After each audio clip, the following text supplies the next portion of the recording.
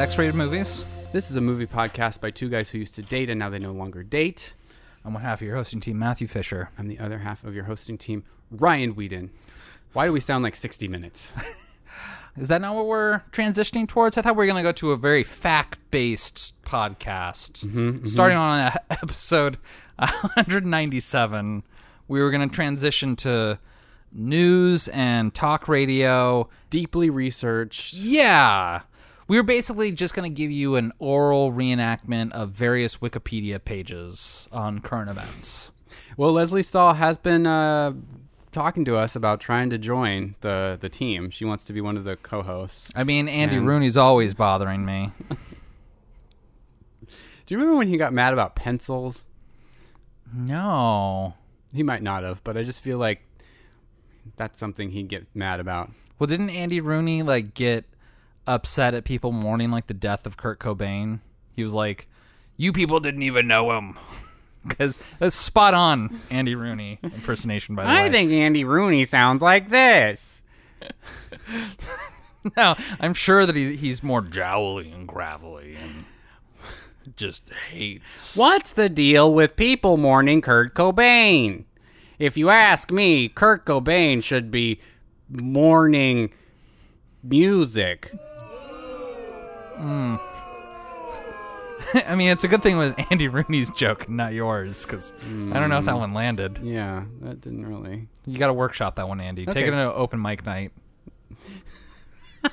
Okay, let's take a few minutes and imagine Andy Rooney's Type 5. Well, one, he starts a stopwatch. And go. Have you ever heard of this thing called public transportation? I, for one, don't want my tax dollars going to help people. Ugh, this is bad. This is just bad pod. Cut everything. We're going to start right after we said our names, and boom. I mean, I understand that the best bits are the ones that you can't really explain the origins of. And you'd think Andy Rooney's Type 5 would bear some useful fruit, but I don't think either of us are versed enough in the Andy oeuvre. In the Rooneyverse? Yeah. Okay. To improvise in that character. Maybe I'm not warmed up enough. Red leather, yellow leather. Unique New York. Zip, zap, zap. Okay. I mean, if I were to say Tilda Swinton, in an improv troupe, you could probably run with that.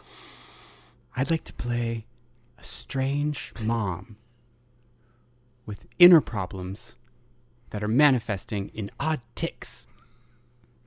Yeah, no, that sounds like Tilda Swinton in an improv troupe. I think I could do it. I actually kind of look like her. Well, it's because you kind of look like David Bowie, too. Thank you.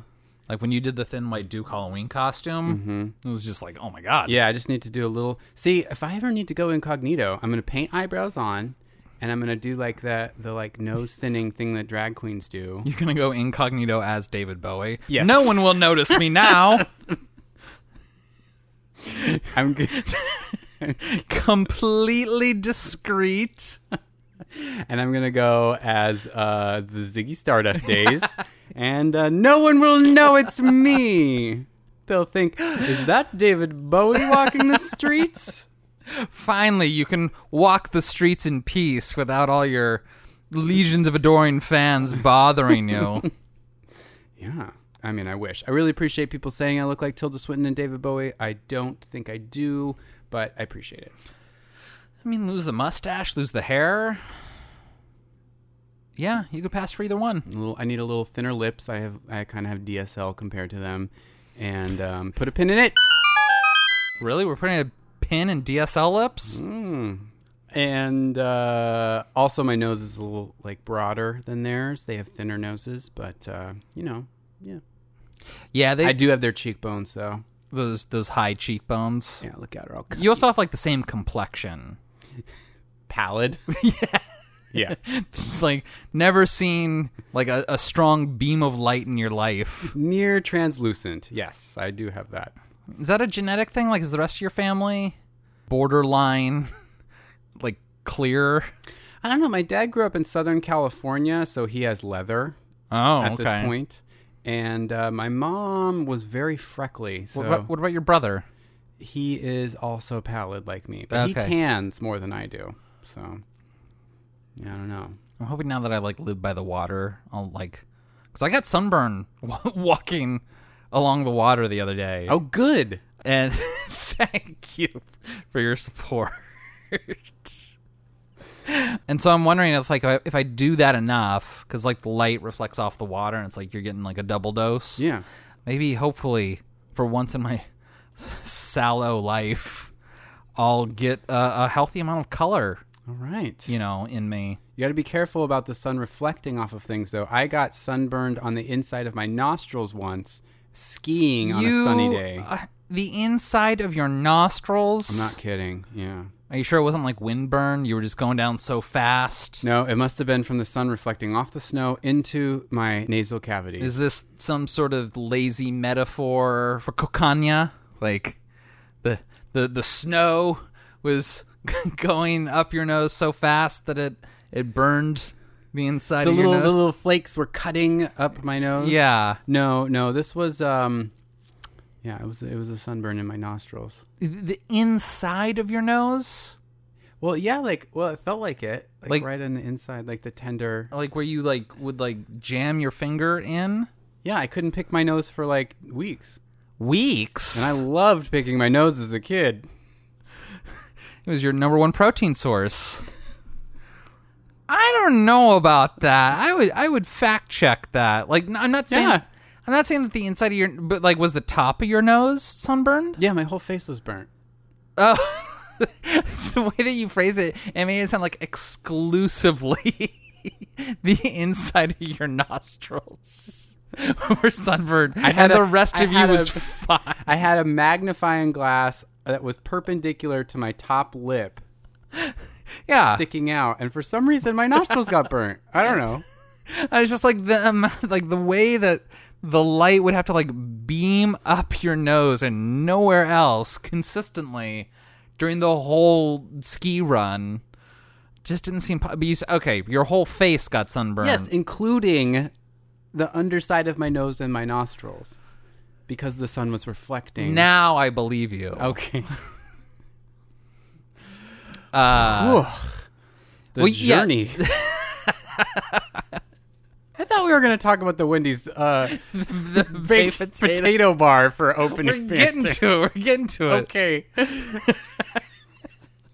I'm a little disappointed we're talking about my nostrils being sunburned. I want to get to the Wendy's baked potato bar. How old were you? What was the nose hair situation like? I was pretty young. I think I was Had puberty hit? I don't think so. I think this was pre-puberty. So you had no unwanted hair anywhere yet? Not that I know of, yeah. Okay. So, all right. Yeah. So, you had another topic that you wanted to broach? Well, I just before we hit record, and this was the thing that prompted me to hit record, we somehow got to the topic of baked potatoes, and I just remembered, well, okay, no, we can tie this back to movies. There's that article floating around about Scott Rudin and how he threw a baked potato at an intern at one point. You told me that story off pod a couple weeks ago, and I was like, I think cancel culture is going too far. And then I read the rest of the article. I'm like, oh, never mind. But for a solid week, I thought that he just threw a baked potato And at that's someone. what the whole article was Yeah, there was about. a whole article about how Scott Rudin threw a baked potato at a PA or something. And we were all canceling him because of that. And I was just like, boy, maybe we have gone too far. No, he's awful in other ways, apparently. Yeah, I'm glad that I read past your headline of Scott Rudin, potato assaulter. Potato Gate 2021. No, but then that reminded me, we were just talking about baked potatoes, and then I remembered that Wendy's used to have a baked potato bar where they would just fucking give you a plain baked potato, and then you could load it up however you wanted. They always had to be different, didn't they? They had those fucking square burgers. Who's complaining about a baked potato bar? I'm saying bring it back. I should take that back. That makes it sound like I'm complaining. Wendy's, the cutting edge of fast food. There you go. Square burgers, baked potato bar, the best tangy dipping sauce for their chicken nuggets. Frosties that were great. Yeah. When Okay. I thought there'd be more enthusiasm there. That's okay. That's okay. What are you talking about? I was on board. Okay, good. No, like they did it differently and they did it well. Like they thought outside the square patty. What would you load into your baked potato if you could right now? All the fixins. I want sour cream. I want butter. I want chives. I want bacon bits. Even though I don't dig on swine, I'll do it at the Wendy's baked potato bar. You gonna throw some broccoli in there? I like a little bit of broccoli florets in my baked potato. Cheese? You got some cheddar cheese on there? I mean, cheese on a potato, of course, is perfect. If the cheese is melty enough, then yeah, throw in some It's broccoli. got to be melty. Yeah, you got to put that on before the sour cream. Like, Swiss cheese and broccoli is not going to do. It's got to be cheddar. It's got to be cheddar. Cheddar. Honestly, this is where you need Velveeta. Yeah, you're probably right. Little cheese sauce, not actually. Like, my charcuterie platter is never going to include Velveeta.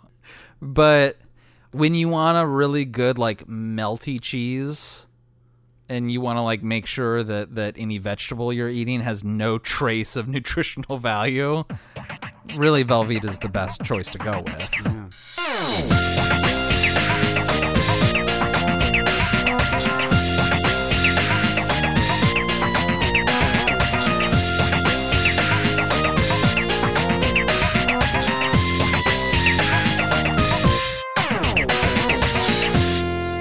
Funny you mentioned processed cheese product, Matt, because today's movie talks about processed cheese product. Does it?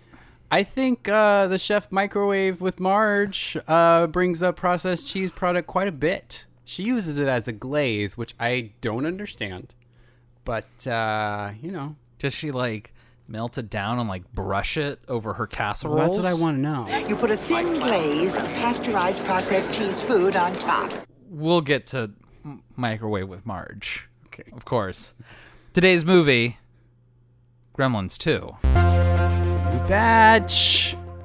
So I mentioned, a couple weeks ago on the pod during the Secret Nim episode, this movie scared me as a child. That's right. The googly-eyed gremlin. Was it the googly-eyed gremlin or the googly-eyed mogwai? The googly-eyed gremlin. Okay, just want to clarify. This is one of, like, my earliest movie memories as a kid. Like, a definitive movie memory. Because, like, my dad had, like, HBO or something at the time, and this came on, because, like, this movie's from 1990. Yes. So this would have been either, like, late 1990 or 91, so I was, like, 5 or 6. And he was watching it, and I just caught the very end, like, when they're in the lobby. And it's, like, before, like, they, fire the hose, even. Spoiler alert. And I made a connection this time, and I was, like, instantly drawn to it.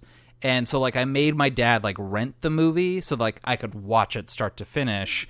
And when I did, it gave me nightmares. Okay. And it was because, like, the idea, like, the way that the gremlins, like, pop up, like, scared me. And, like, I just kept, like, imagining a gremlin, like, popping up on the side of my bed. And, like, I couldn't sleep that night. I can understand. I gotcha. But watching it this time, I think I understood why, like, I had this instant connection with the movie, especially, like, at that scene. And I don't know if I made the connection as a kid, but it's not totally unlike a Muppet movie. Oh, this is the closest thing we've done to a Muppet live-action cartoon thing maybe ever. Like, this is... More than an actual Muppet movie? Yeah. And I mean, really, the puppet animatronics in this are better than the first Gremlins. They're really good.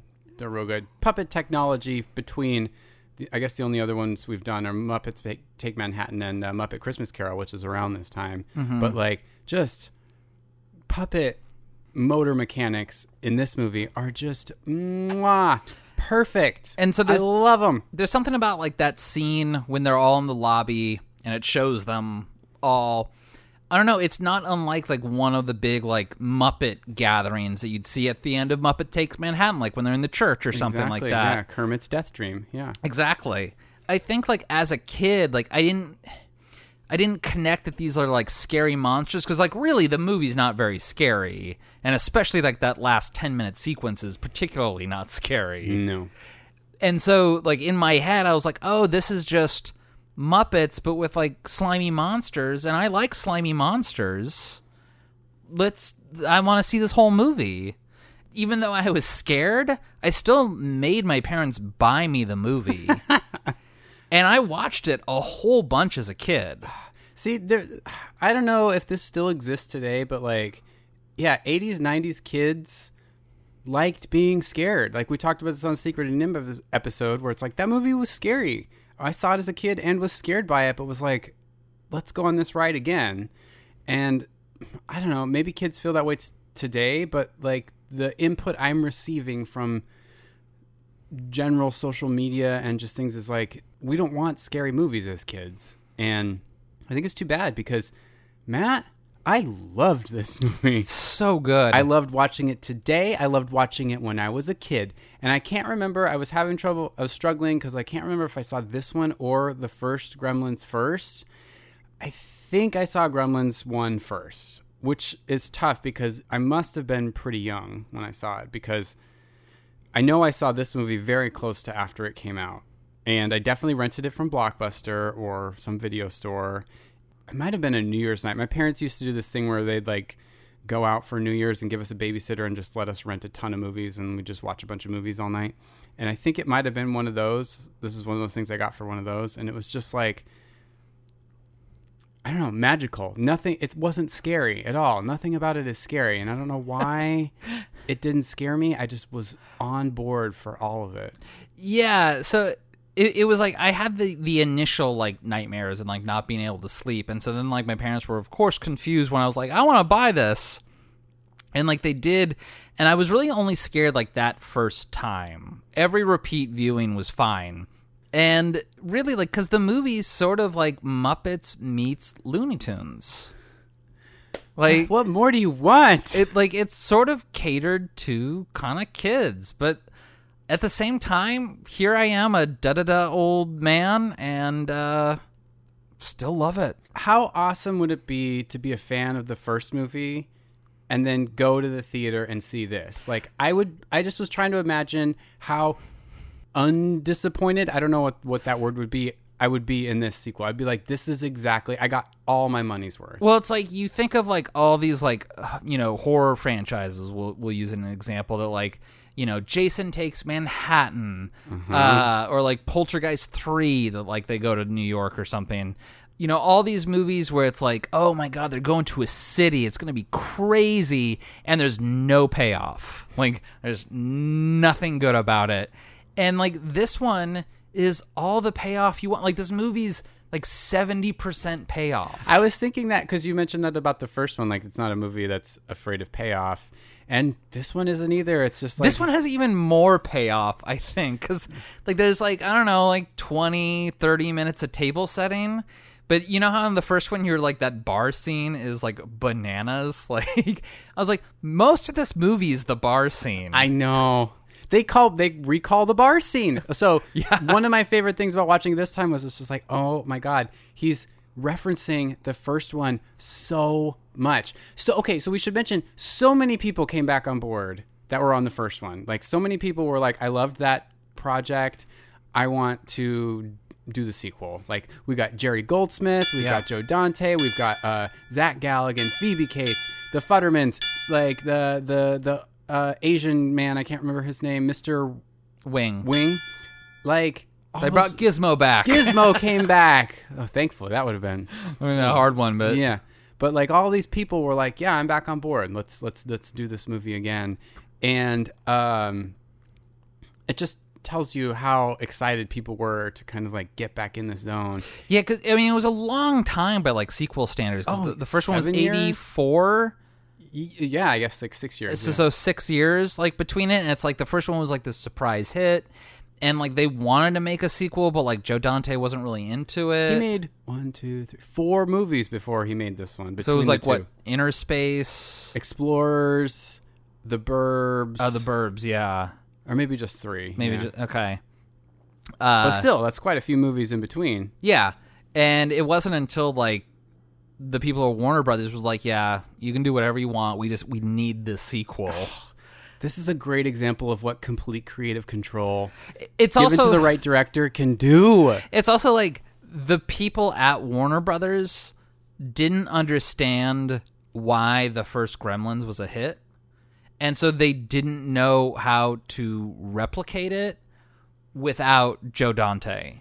They were just like, we can't replicate this formula. It's sort of like in the early 90s, like you would see like movies trying to be weird, like in a Tim Burton-y way. And like if Tim Burton wasn't there, it was just regular weird and not like fun weird.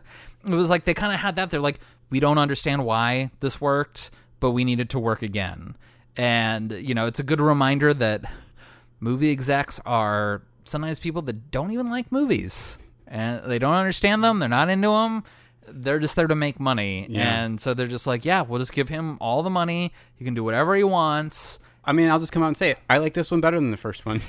There's things about the first one that I really like. I've seen this one more than the first one because this is the one that I watched a bunch as a kid. I only watched the first one like 2-3 times as a kid. And I'm kind of coming around to be the same way. I don't know if I'm quite there yet, but I'm closing in on it. Like, it's neck and neck right now, I feel. So I said in the when we did Gremlins last year for Christmas in December, one of my criticisms was that tonally the movie's a little all over the place, which is okay, like it should be. It's a horror comedy. How do you smooth that out? They do that here. They find a way to focus it and really kind of grind off those harder edges of like what a horror comedy can be and like the up and down of it, and I love it. I'm just like, yes, this is what I wanted the first one to feel like. Oh, okay. Like, and they do it right off the bat by setting the tone that like, this is a cartoon, everybody, because it starts with with Daffy Duck and Bugs Bunny. Chuck Jones came out of retirement to direct these little segments, like the cold open and like the closer of the movie. Yeah. I love a movie that teaches you how to watch it, and it tells you right at the beginning, you're watching a cartoon. Stop the music! Meh. What's up, Duck? Knowing that going in, I don't take anything seriously. I'm like, I'm watching a cartoon. And so, you know, when we get like Phoebe Cates saying like, Abraham Lincoln, that reminds me of President's Day, and she starts to launch into it's like, oh, you're making fun of your own fucking movie. Yeah. Washington didn't give up. Lincoln didn't give up. Please. What's wrong? Oh, don't mention Lincoln. Something terrible happened to me one year on Lincoln's birthday. I mean, that scene, of course, was so controversial, like in the first one, and I love that they bring it up, and then like Billy is just like, we don't have time for this. The best. I didn't remember that at all. I don't know when I saw this movie last. Okay. It must have been at least like 20 plus years. But when that happened, I was like, oh, thank you. Thank you. It's the perfect way to reference it. Like, this is the same world, this is the same character, but like, obviously, because you were against it in Gremlins 1. Yeah. And so like the way that like, you know, Billy's like, oh God, here we go. And like Murray Futterman's like, oh boy. Let's settle in here. And Zach Galligan's like, we don't have time for this, honey. We gotta go. And it's like, what a perfect way to like address it and then like move forward. Because then like it pans over and like Marla's over there and she's like, all right. Oh, Marla. Okay. Do you want to talk about Marla right now? Yeah, why not? Should we just do it? Problematic redhead. Is she? Yes. Why? Because she's using her sexuality and but isn't one of she's your also kind of a bitch. Isn't one of your problems with redheads is that they're often seen as like non-sexual monsters? No, the opposite. They're too sexy. They're either the sexy best friend only women though. Men are never the sexy ones. Right. But women are often seen as like the sexy monsters. She has an arc. She does have an arc. It comes around a little bit in the end. When she's caught in that web, she apologizes enough. Listen, about Billy, nothing happened. I asked him out to dinner. It was strictly business. All right, it wasn't totally, completely, absolutely business, I'll be honest with you. It'll be a cathartic openness thing. I did have designs on him. I didn't get to first base, okay? It'll do. I mean, I kind of come around on her at the end, but like, there was a lot of this movie where I was also on tenterhooks, on grabbing the couch. It's also like a little inference that, you know, she marries rich, so... Yeah. He didn't notice her with the glasses. She took the I glasses off. was like, as a glasses wearer, I was deeply offended. Oh, is that a new one? It's like, can't hardly wait me on this, or love don't buy a thing me on this. It's like, yeah, she wears glasses and like men just ignore her. Suddenly she takes them off. And suddenly she's the love of Daniel Clamp's life. I learned a fun fact about that actress. Yeah? While researching this movie. Huh. She is the voice of Corbin Dallas's mother from The Fifth Element. You miserable bastard. I never should have pushed you out. Huh? Fun. I know. I was so excited to see that. Yeah, I looked her up and I've seen her in other stuff, but like her look in this movie is very different from how she looks in other movies. Mm-hmm. So yeah, it just, this is sort of a singular performance for her, and it's good. I like her role in here. Yeah, I kind of like Varla too. Marla? Marla. Takes Billy to the Canadian restaurant. What a weird thing. I know. Like, why would antlers? Why would you go there on a date? I like how like Billy spills his beer and he's like, "You want another Molson, eh?" This is our favorite Canadian dessert, the chocolate mousse. Can I cut you an antler? I was watching for like, I was like, does this movie pass the Bechdel test? Like, I'm always kind of watching that in it. And it's like, you know, there's the scene in the web near the end. They are talking about Billy, though. They're talking about Billy until she like pulls out like her little like nail clippers with like the knife in it and is able to cut the web. Mm-hmm. And Marla says like, "Oh, you are such a prepared woman." So I was like, I guess that counts. Also, when Mrs. Futterman gets to the apartment, like when their first scene, she points to Phoebe Cates and goes, "Little piggers." Little piggers. Flying colors that this movie gets. Totally passes the Bechdel test. Okay, on the topic of the Futtermans. Yeah. Totally thought they were dead. There's the thing. I mean, it's sort of implied that the gremlins kill them. Leading up to watching this, something in my mind was like, wait a minute. Because I listened to our old episode, and I listened to the Gorley and Rust episode on Gremlins, which just came out recently. And I was thinking, like, I remember Dick Miller being in Gremlins 2. And then I was like, wait a minute, I remember both of the Futtermans being in Gremlins 2. And I was like, that can't be right, because they definitely died in Gremlins in the first one. I'm sure of it. And sure enough, those credits are rolling, and it says Dick Miller and Jackie Joseph. Right. And I was like, wait a minute. And then they talk about the Futtermans coming to visit, and they write it. It's a writing problem. They're just like, oh, yeah, that bulldozer bulldozed his house and gave him a lot of trauma, but didn't really kill him. Yeah, because, I mean, it's not like we see their cadavers or something in the first Gremlins. It's just implied. Yeah. Like, it does the thing where it's like they hug each other and they're screaming as, like, the camera's closing in, implying that the bulldozer's coming at them. And then that's the last we see of them. Yeah. I almost wish that it wasn't the Futtermans, though. I mean, I want Dick Miller back, because he has a great arc in this movie, but I wanted Lynn Peltzer to come back. Mom? Yes. Who else is better to handle fighting gremlins? Oh, that's true. The fucking gremlin predator.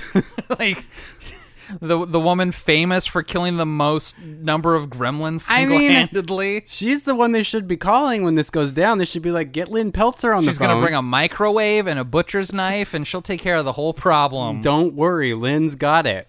I thought for sure she would be a better thing to bring back, but whatever. Just put that Johnny Mathis on. I'll take care of the whole problem.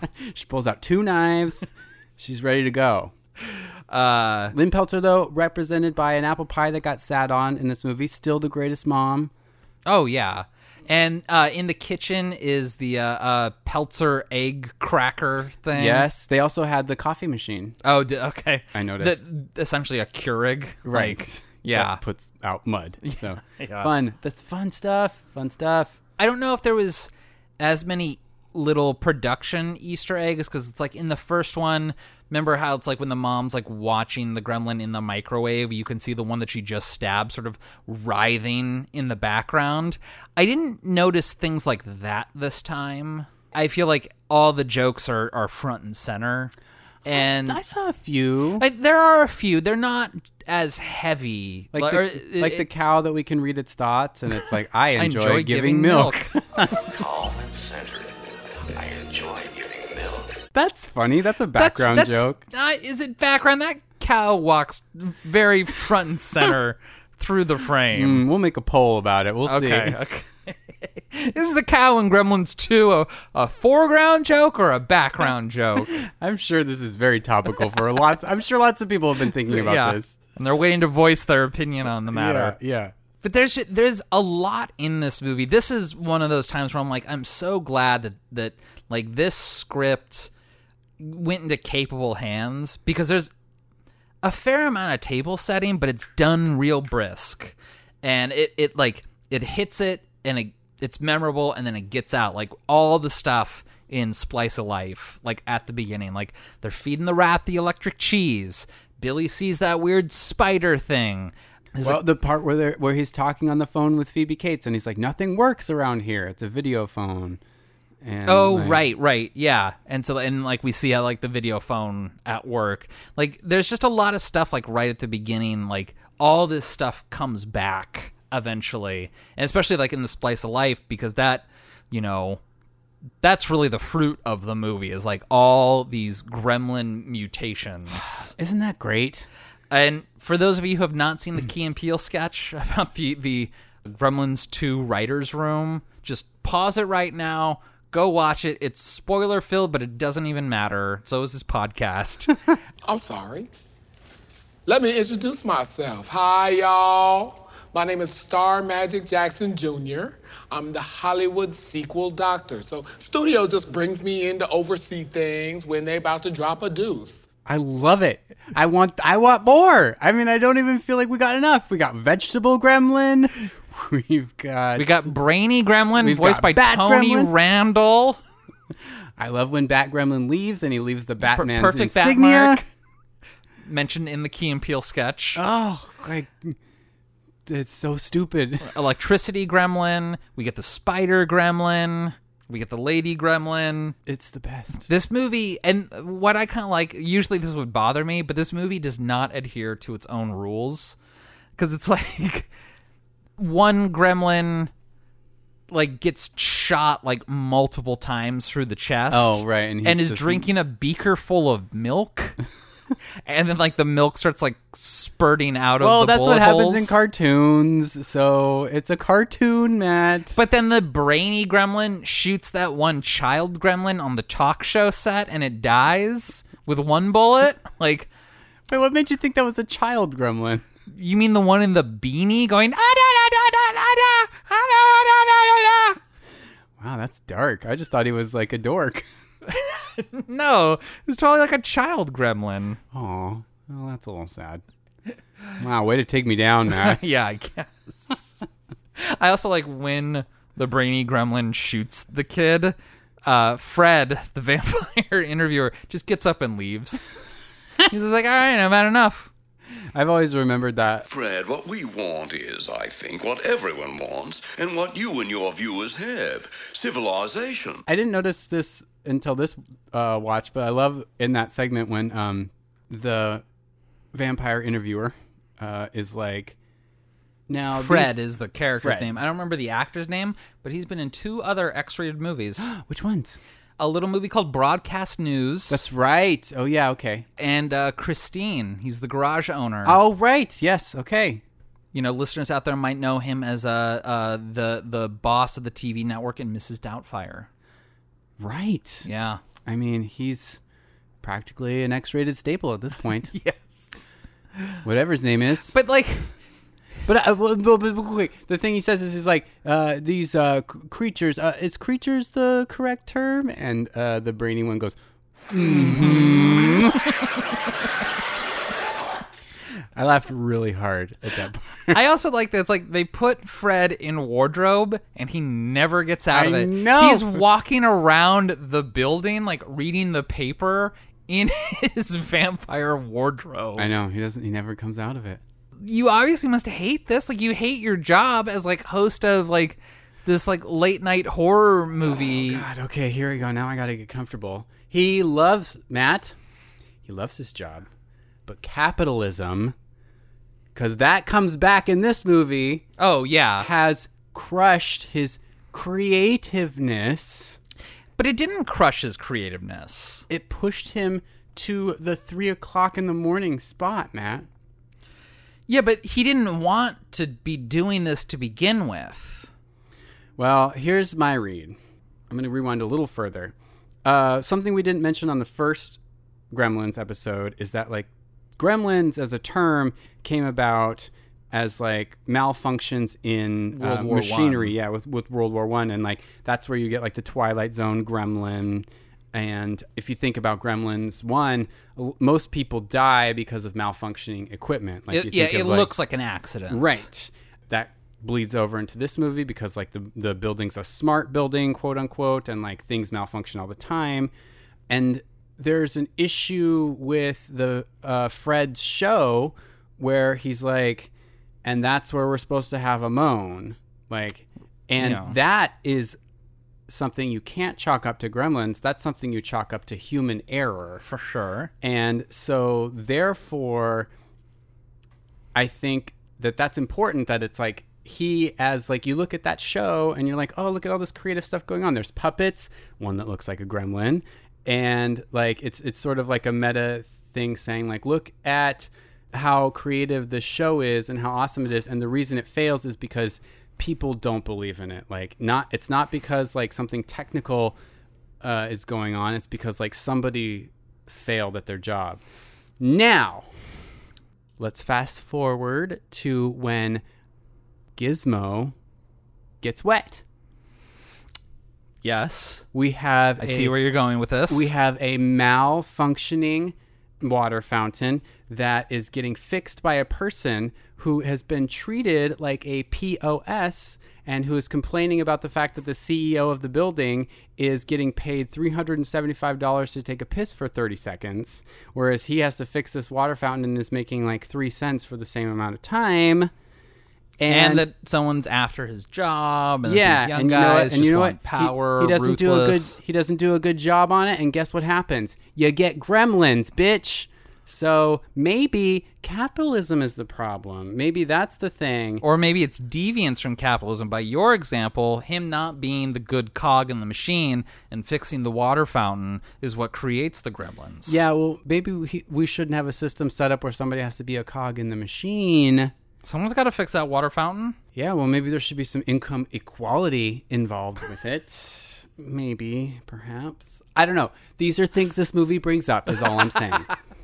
One, he got moved to the 3 a.m. slot because he was showing Attack of the Octopus People. They made him. He wanted to show the classics. He didn't necessarily want to show the classics. Billy's like, why don't you show the classics?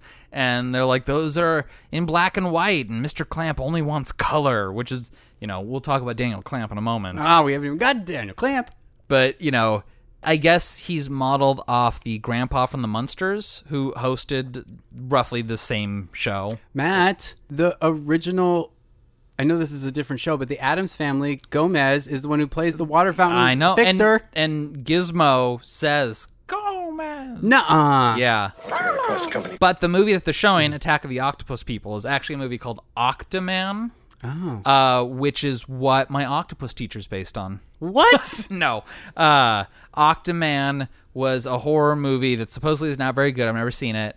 That Rick Baker did the costume and effects for. Oh. And Rick Baker did all the gremlin designs in this, even though he was not part of the first one. First one, all the gremlin designs were by Chris Wallace, I believe his name is. Okay. And he was trying to, like, become a director, so he directed, like, the sequel to The Fly.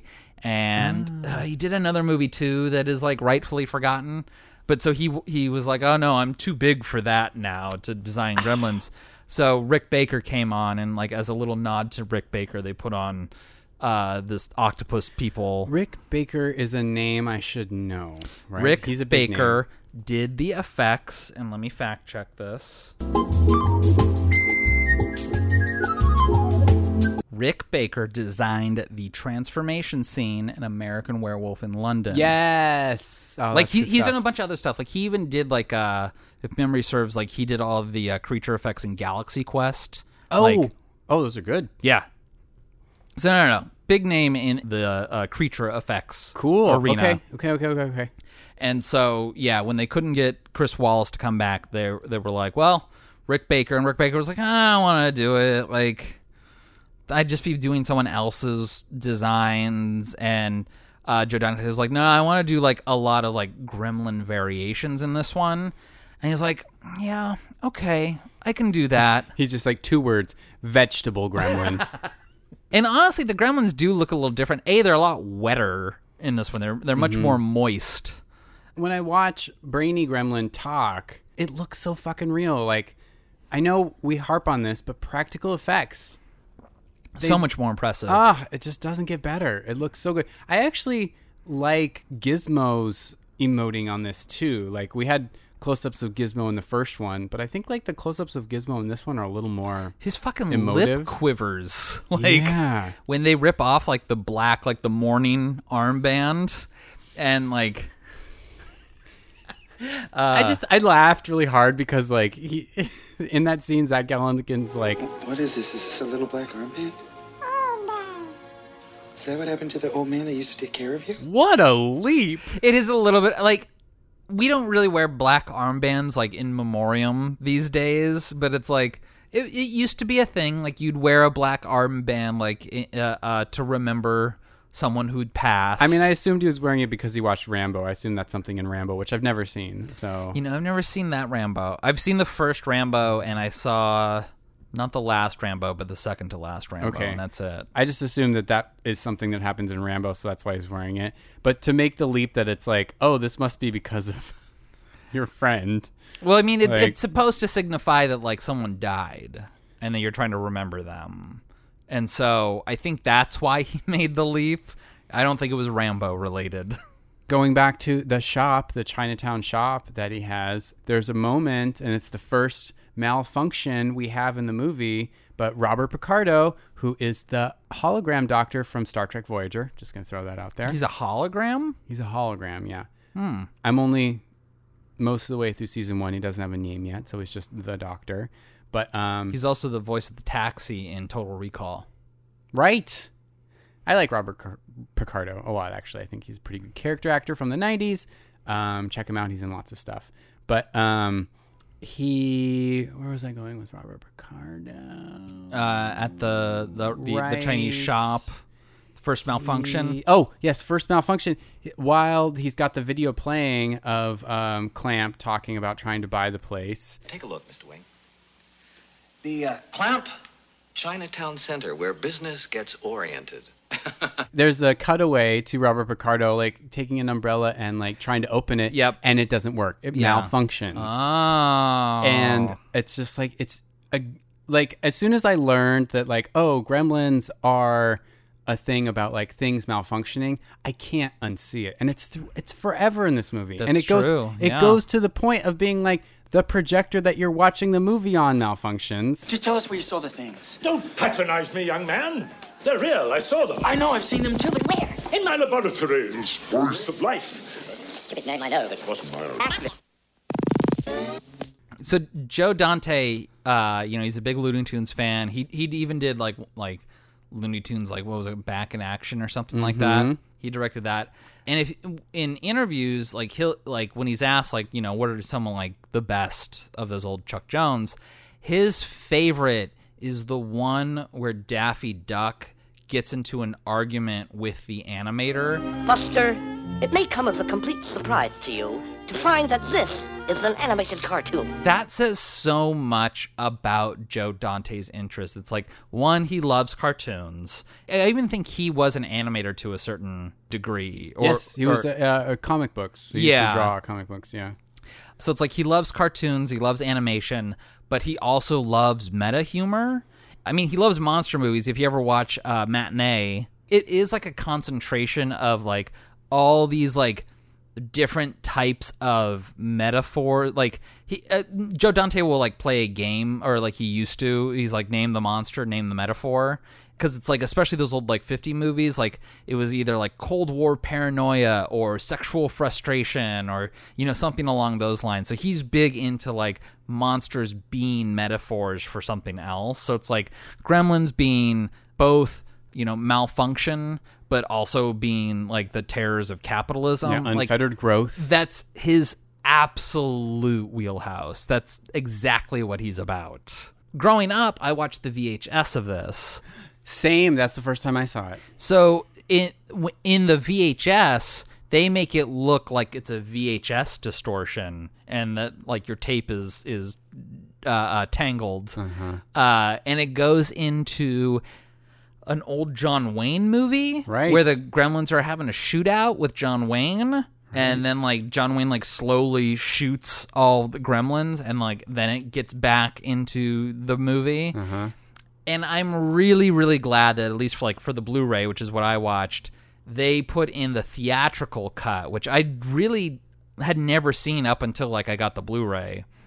It makes it look like the film's melting a la a theater with the hot, projection lamp. And they do the shadow puppets. And they do the shadow puppets were in the VHS. Which I'm just going to say, I will never not laugh at the Abraham Lincoln one. It's so good. It makes me laugh Forrest every Gump, fucking 7 years time. ago. It's the funniest thing. Oh, it's right up there with Mr. Poopy Pants. Like, I laugh every time. But I like this better because it cuts to the theater and like the moms complain like, this is even worse than the first. That mom is also a mom in the first Gremlins. She's the one coming out of the bank, the one and that saying, can't like, pay the rent. I don't know if we'll be able to eat, honey. Yeah. Yeah. And like the theater manager, the usher, is Paul Bartel, director of Private Parts. Exactly. Yeah. A lot of fun. Yeah, that's a lot of fun. And then he goes in the theater and he gets Hulk Hogan. Okay, you guys, listen up. People pay good money to see this movie. When they go out to a theater, they want cold sodas, hot popcorn, and no monsters in the projection booth. How intense is Hulk Hogan? Like, he can turn it on and turn it off. He really can. It's like, he's just like, Gremlins in the projection booth. He's like, when people pay good money to see a movie, they want cold soda, hot popcorn. And he's like crushing the popcorn. It's great. It's so good. This was I think, honestly, if I had to like draw a line to my first introduction, if it wasn't the Daffy Duck cartoon that you mentioned earlier, it's this. It's this, like, this is what your meta introduction humor to is. meta. Yeah, this is meta humor. And I just remember as a kid delighting in like thinking that my VCR was broken and then realizing this is part of the movie. Something about that really imprinted on me. And I heard that in the novelization of this book. Yeah. I remember that was like a big thing for a long time. It's still. But he did it too, where he like had the brain gremlin take over for the author and describe like things, and it's just like, I love that it's like they did it for the film, they did it for the VHS and the novelization. Like, they just took that moment to be like, oh, this is what you're doing. You're reading a book, you're watching a VHS, you're in a theater watching it. And the theater is fucking reference to the first one because they go into a movie in that one, and they like the projection is like they just want Snow White and the Seven Dwarves. Call the Union, call the National Guard. Those things have taken over the projector. They refuse to show the rest of the film. All I want to see is Snow White, the Seven Dwarfs. But they also, like, they have Leonard Maltin reading his like actual review of the first Gremlins. Now, I know some people found this movie fun, but me, I'd rather spend 2 hours having root canal work done. What's fun about a movie full of ugly, slimy, mean-spirited, gloppy little monsters who run amok and attack innocent people? Our moviegoers so desperate for entertainment that this kind of trash can pass for fun. Whoa! Wait a minute! Oh, this is kidding! Ow! A 10! It's a 10! And then just having him like speak negatively of the first movie while like the Gremlins like choke him with like a film reel, like. Just that's so like it's just the exact type of meta humor that like nom nom nom nom nom nom. I mean, this is the kind of stuff that dreams are made of. And I mean, okay, I say that jokingly, but honestly, we talked about this on the Secret of NIMH episode a little bit, where it's like we talk about Hollywood being a dream factory. It's like, give me dreams like this once in a while. Like, it doesn't need to be like, every day we get these weird fucking like, hey, you get complete creative control and here's millions of dollars. I think you got like 50 million to make this movie. Mm-hmm. It's like, but once in a while, just like give them free reign. because once in a while I want to dream like this. I just feel like lately Hollywood hasn't been giving me dreams that I'm interested in. Like, I'm getting a lot of superhero dreams. I'm getting a lot of like very realism shit. Like, I don't want that. Like, give me something that's like complete you got badass Nomadland, or you got Avengers Endgame or something. Like, give me cuckoo banana stuff like this. You got a movie that's like $8 million and a movie that's $800 million, and like there's just not a lot in between these days. And these are the dreams I want to have. You know, like I don't know. Like, when we talk about Dream Factory, this is what I'm talking about. I don't know if you intended this, but you fooled me on Gremlins 1, Matt, where you said that when we were talking about the rules about the Gremlins, and you were like, oh, what if one gets a seed caught in his teeth and we cross time zones? And I was like, good point. And then I got to this movie and I was like, wait a minute. I was just borrowing from Gremlins 2. Yeah. Yeah, I mean, a little bit. Like, I think the rules are, like, they're needlessly arbitrary.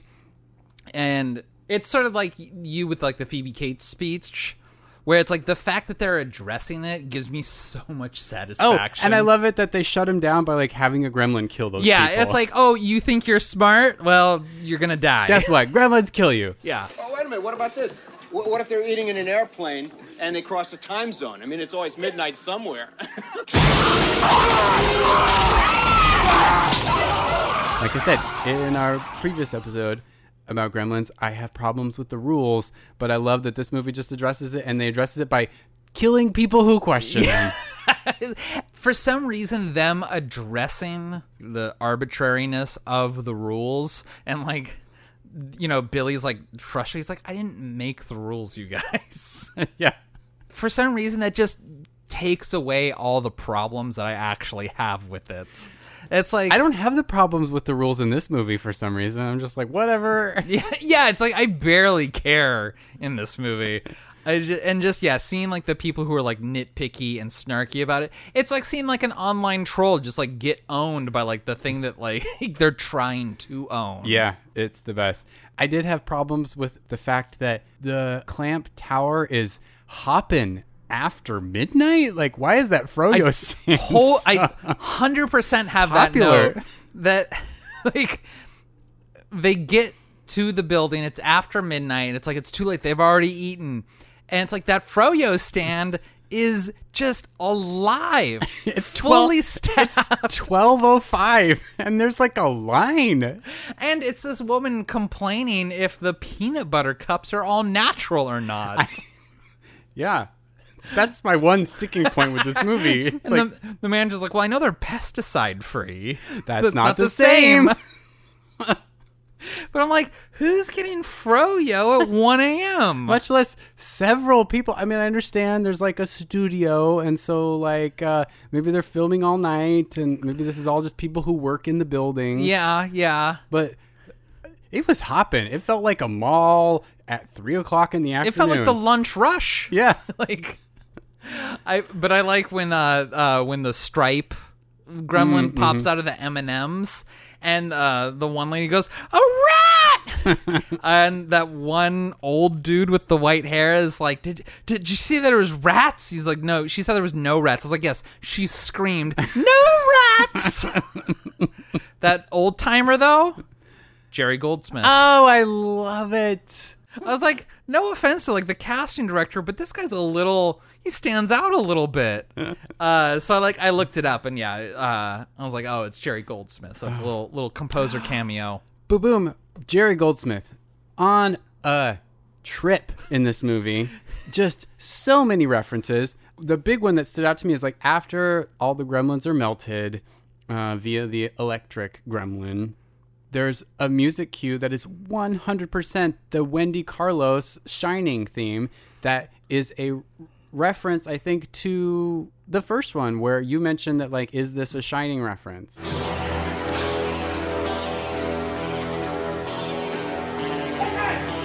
It's not even adjacent. It's like, this is the same notes. Okay, yeah. I remember that. I mean, Jerry Goldsmith, like, maybe all he really wants to do is just, like, high strings or something. But it's like, you know, I really feel like he got to let his white curly hair down on this one. Bless him. He's having fun.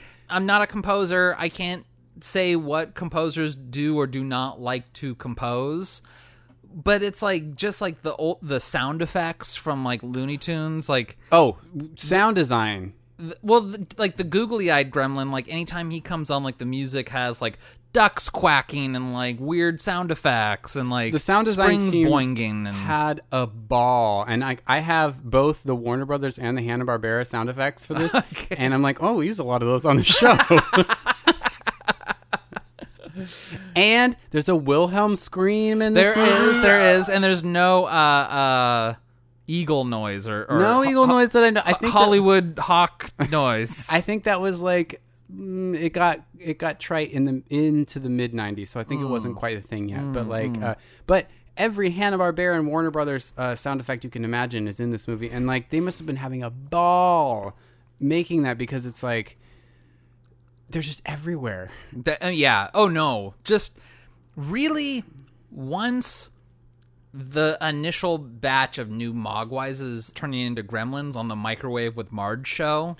Which microwave? They're bringing back the first movie. Well, it's like, and when you look on that show, there's just a whole row of microwaves behind her. Oh, is there? Yeah, it's like 8 microwaves just right in a row. And then the one at the very end is a really big one. Oh, that's the one they're throwing. That's the one that they throw the metal in. I love that, like, they're like, utensils, you can't throw that in a microwave. It's such a reference to the old one where it's like, don't put living things in a microwave. Right. It's like this movie's referencing itself. Would you watch Microwave with Marge?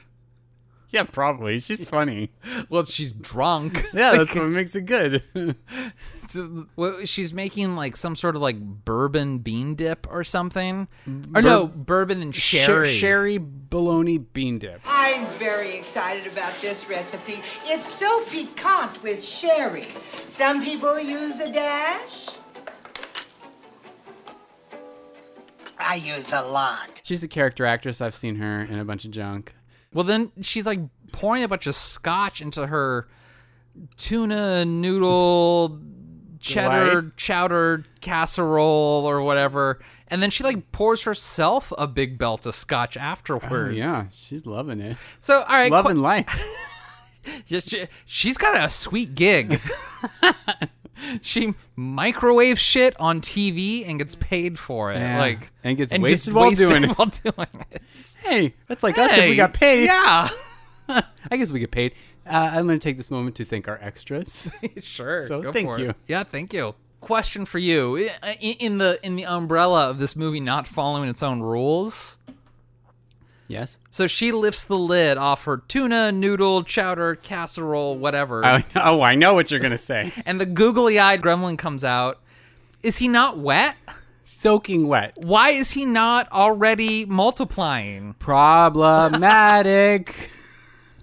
I'm just like, does this not count as being wet? Like, does it have to be water? And like this is like more bourbon and cheese than water. Matt, if we're gonna talk about this, splice up your life. They're drinking liquids all the time in this lab. So I'm thinking it's not that they can't drink water; they can't get wet. Is the rule? How far out of their mouths does the water need to be before like little pustules of gremlins start popping out? That's what I want to know. Yeah, I'm gonna say it's gonna be like outside the lip region.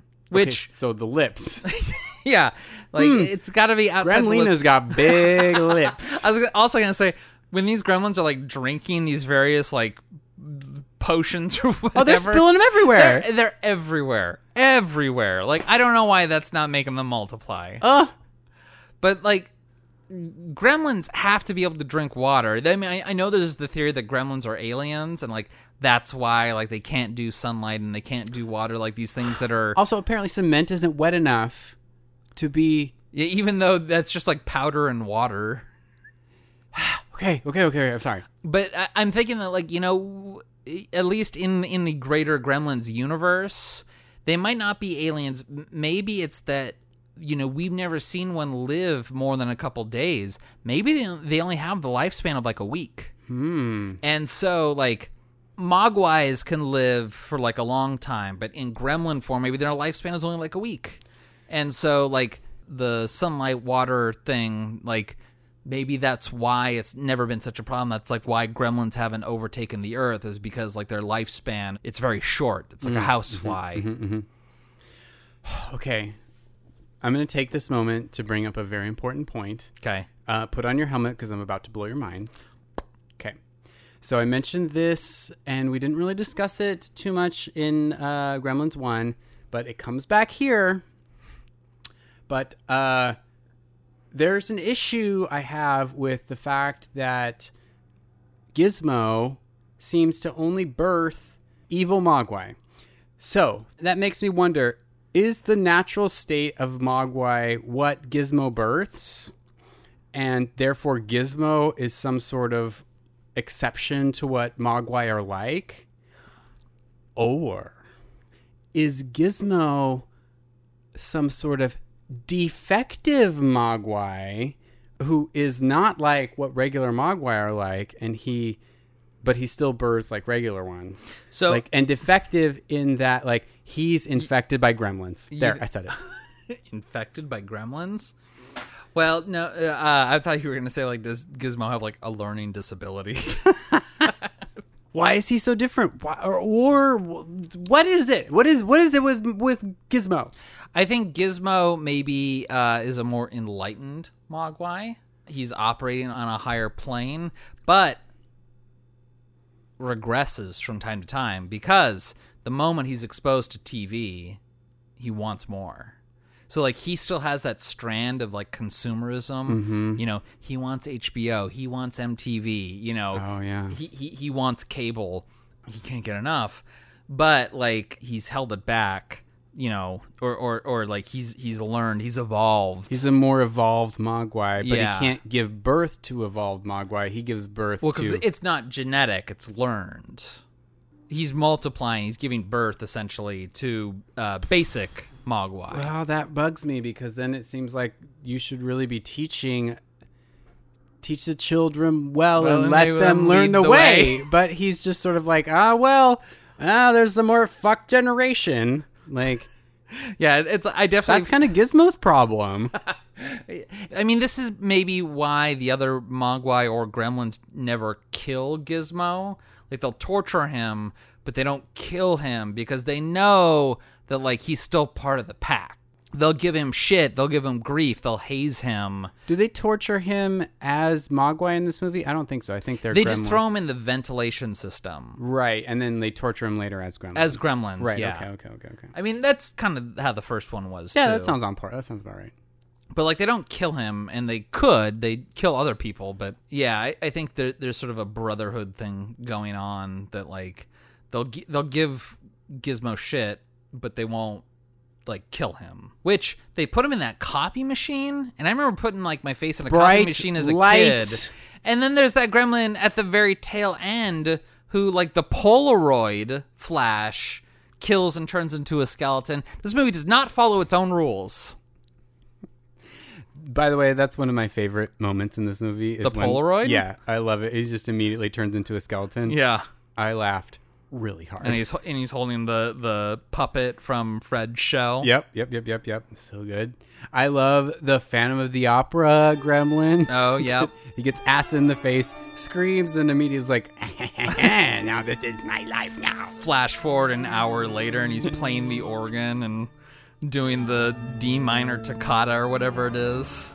I found the opera gremlin.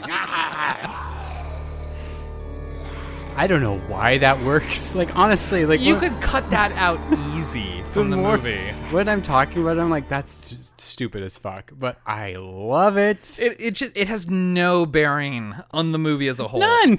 Phantom of the Opera gremlin doesn't even kill anybody. No plot importance whatsoever. But did you laugh? Oh, yeah. Okay. That's good stuff. Okay, good. Why? I don't know. I don't even want to analyze it. I love it. Yeah, when Phoebe Cates brings home, like, the crazy one, and, like, Billy gets home and he's, you know, got the lipstick on, which, if I was Billy, I would have just hedged my bet, even if I didn't know it was there. I was like, oh, yeah, Marla got drunk and tried to kiss me, so that's a conversation with HR tomorrow. Like, just cover your bases, man. Yeah, or look in the mirror once. I know. So yeah, they get home and like it's the Daffy gremlin, like, you know, wired, and Phoebe Cates like, he's wired, and I was like, yeah, you're also putting him with all the Hostess snacks. Like, maybe not surround him with sugar and candy, like, as a method of de-wiring him. Could be a comment on she feeds him KFC though, or something similar. Yeah, dinner box. I mean, dinner box with fried chicken and like half a corn on the cob. Well, I just assumed That's it was KFC. I just assumed the fried chicken was a recall to the first one. Oh yeah, that was just that my full uncovered plate of fried gooey chicken wings. Yeah, I just assumed that's what that was. He doesn't eat the chicken though. He only eats the corn on the cob. Yeah, he throws the chicken at her and the mashed potatoes. I thought that was a biscuit with gravy on it.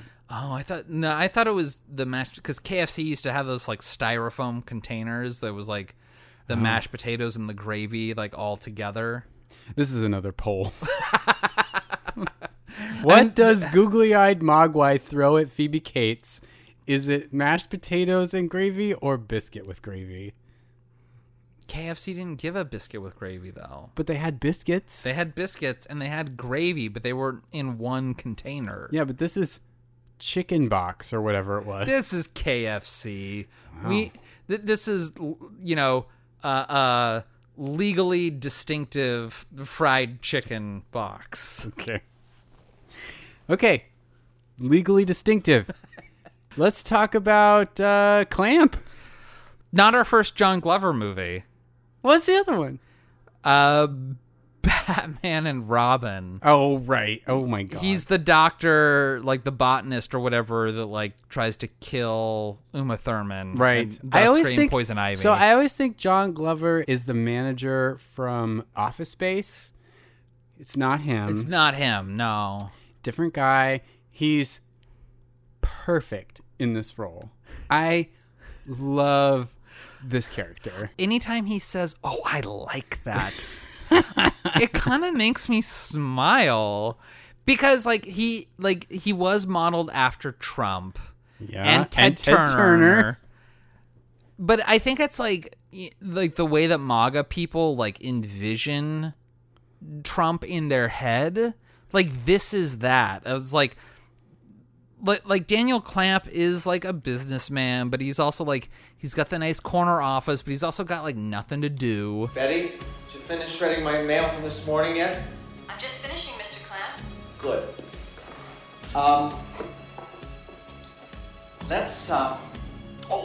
Let's do some memos. He's stumbled into this position, like I think most rich people do. Yeah. And he's just sort of like, yes, this speaks to me. Yeah. And because I'm an important person, this must mean something. Because I have means and resources, like I can act upon these whims. Yeah. But like there is something that's almost like, I don't know, like boyishly charming about him. Oh, he's an idiot. He's a fucking idiot.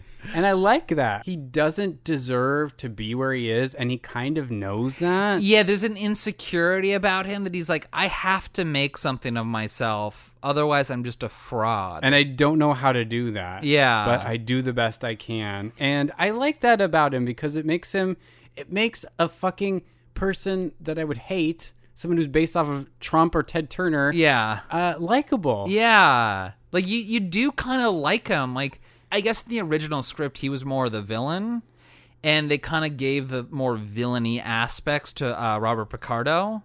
Okay. And he has villainy aspects to him. Yeah. But he seems too dumb to be a villain. Yeah, and I don't know, I like the idea that he's not malicious in any way. He's just like, you know, he's a good salesman, and he's charismatic. It's almost like he's a victim of capitalism himself. In a way, he's yeah. He's like Peter Principle to the top of this thing, and he's just like, I don't know what to do anymore. That's a good way to put it, yeah. That, like, yeah, he just Peter Principled his way up to the top.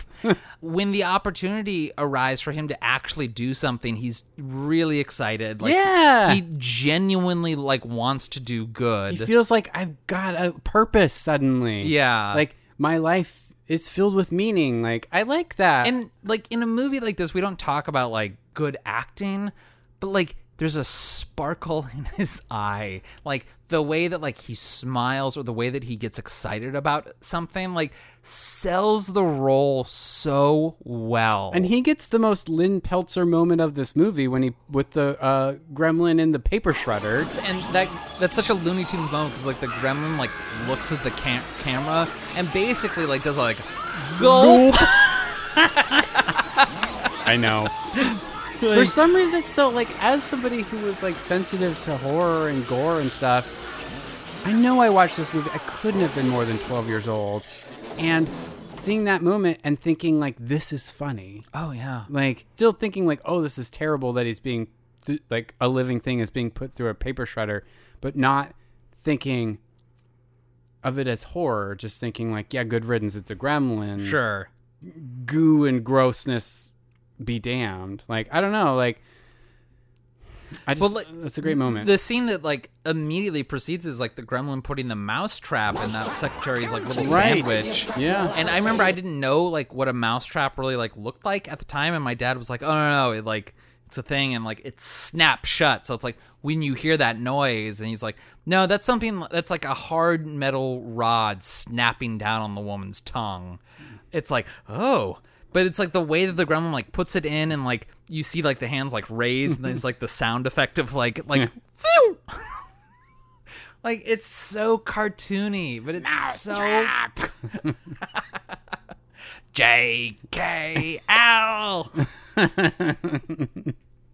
Clamp could have easily been like just like the monster that we all really hated in this movie, but I don't know. They took a different route with it, and I really like it.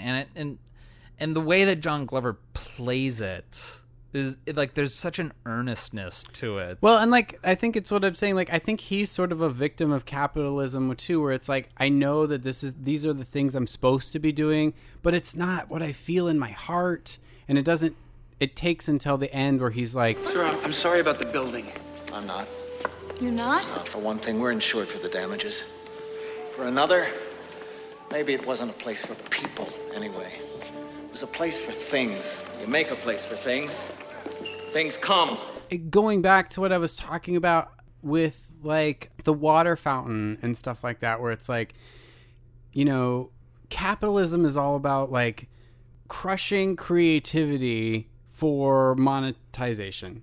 You mean like when Robert Picardo is like walking through the office and he's like criticizing Billy on like the little sprout of a potted plant he has? We have these art. And yeah, he pulls that picture down. He's like, oh, it's just a drawing of my hometown. And he goes, it's just a little touch.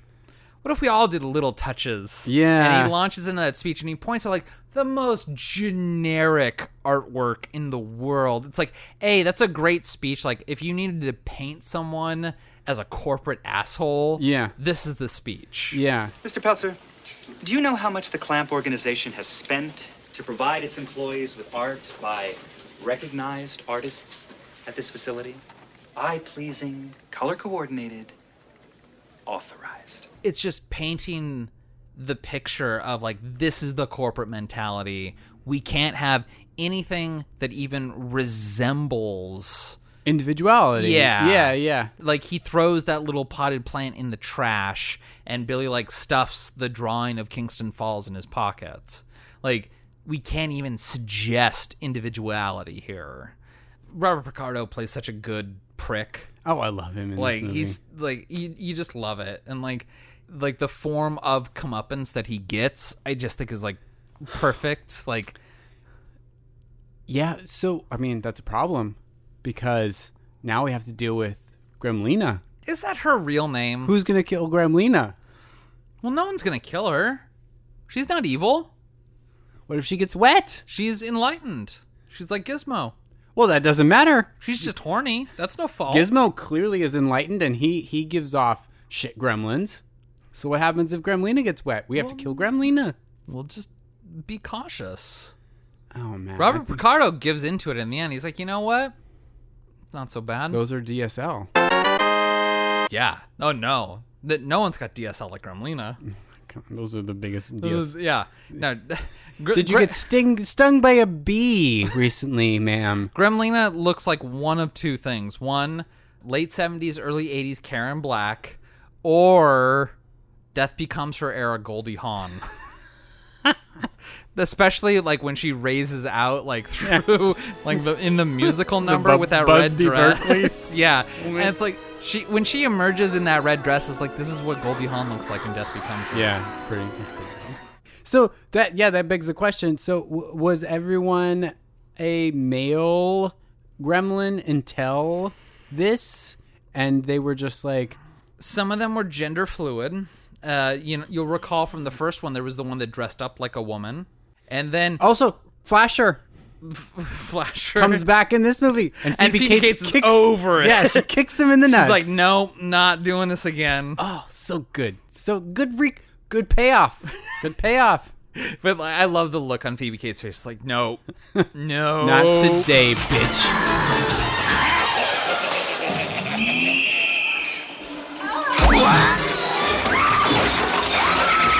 But like also like we have like the Gremlina, but then it cuts to like a cha-cha line down in the lobby, like as the movie's nearing an end, and there are 100% gremlins dressed as women in that cha-cha line.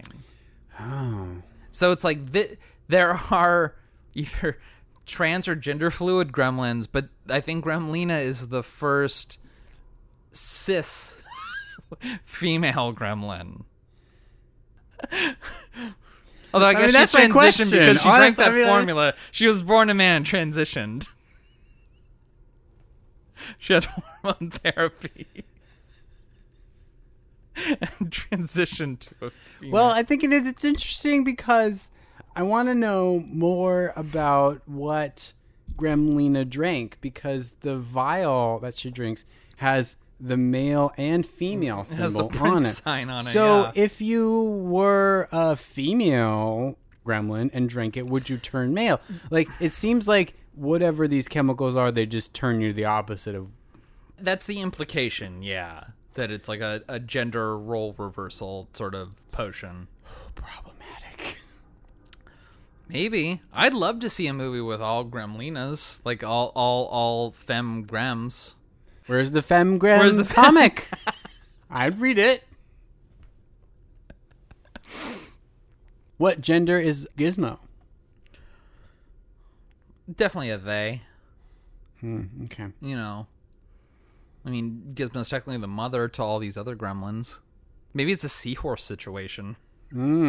So one thing this movie does that the first one doesn't is we see how these little gremlins are born.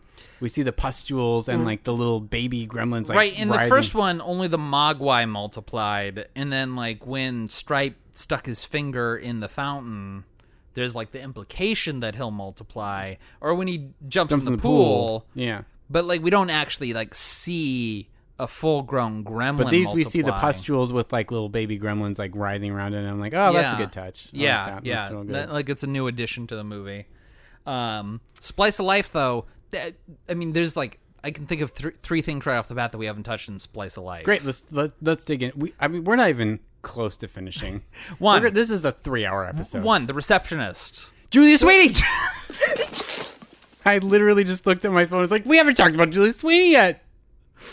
I mean, granted, Julia Sweeney is a little problematic in this day and age. Oh, she's recanted on Pat. Let her Has she? have it. Yes. Okay. She said, I feel bad about that. So I mean, it's probably good that she recanted a character that, like, the whole joke is like we can't tell what gender it is, and we're all so fixated on it.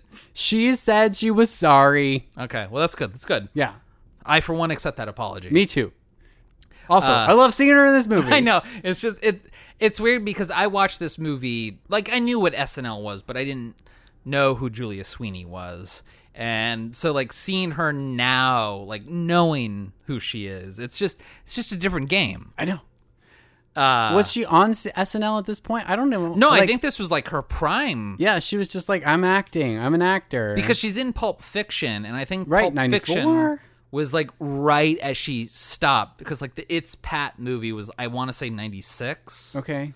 And so like it was probably like she quit SNL, did Pulp Fiction, and was like, hopefully on to greener pastures. So no, this was like very much like her in the SNL cast. She's fun. I love seeing her in this movie. I mean, she plays a dork like no one else. Yeah. She's sneezy and gross and funny. Like, yeah. She knows what she's playing. With Christopher Lee. Horror How icon we made it Christopher Lee. 120 minutes into this podcast and haven't talked about Christopher Lee. Christopher Lee is that tall. He's like 6'5" or something. Someone posted pictures on Twitter of someone putting makeup on him for Attack of the Clones. Okay. And it's like the makeup lady had to stand on like 2 soap boxes to like put the powder on his face. I really love him in this movie. He's not playing it for laughs There's at all. No irony in his performance. I think you mentioned that he's somebody who says that like you're going to be in a bunch of shitty movies, but the important thing is to not be bad in them. Yes. And he's doing that here. He's just like, I don't know what this movie is, but I am going to I know my role and I'm going to go for it. I also heard that Christopher Lee was in The Howling Part 2. Okay. And Joe Dante directed the first Howling movie, right? Which is a very good movie. I would like to see it. It's much more mature than you'd think a werewolf movie would be. And then, like, The Howling 2 is just pure, like, B-movie schluck, like, in a good way. Like, it has its pros to it. But Christopher Lee was in that. And I guess when Christopher Lee got to the set of Gremlins 2, he apologized to Joe Dante.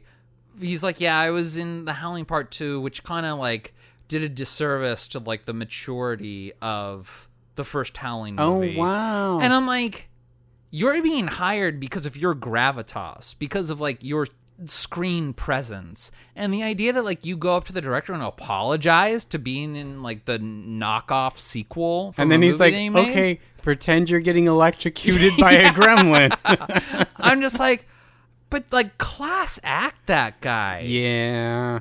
And yeah, no sense of irony. Like when he looks at Gizmo and he's like, what procedure do you propose to adopt? Cell samples tomorrow, tissue cultures Thursday. Then of course there's body structure. And for that, my little friend, we'll just have to cut you. Oh my god. No. I'm worried for Gizmo. Perfect. You could easily phone this in with an actor of his stature or bumble it in other ways, and he knows what movie's in, and he's just like, yeah, I'm gonna sell this. Part of me wonders that, well, like, was Christopher Lee, like, did he have the stature that like we think that he has now? Yeah, maybe that was like in a Lord of the Rings 1990 thing. like was his stature not so high? Yeah, I don't know. I couldn't say. But I mean, yeah, that quote of like, you're in bad movies, the key is to not be bad in them. He brings that to this movie. He knows his character.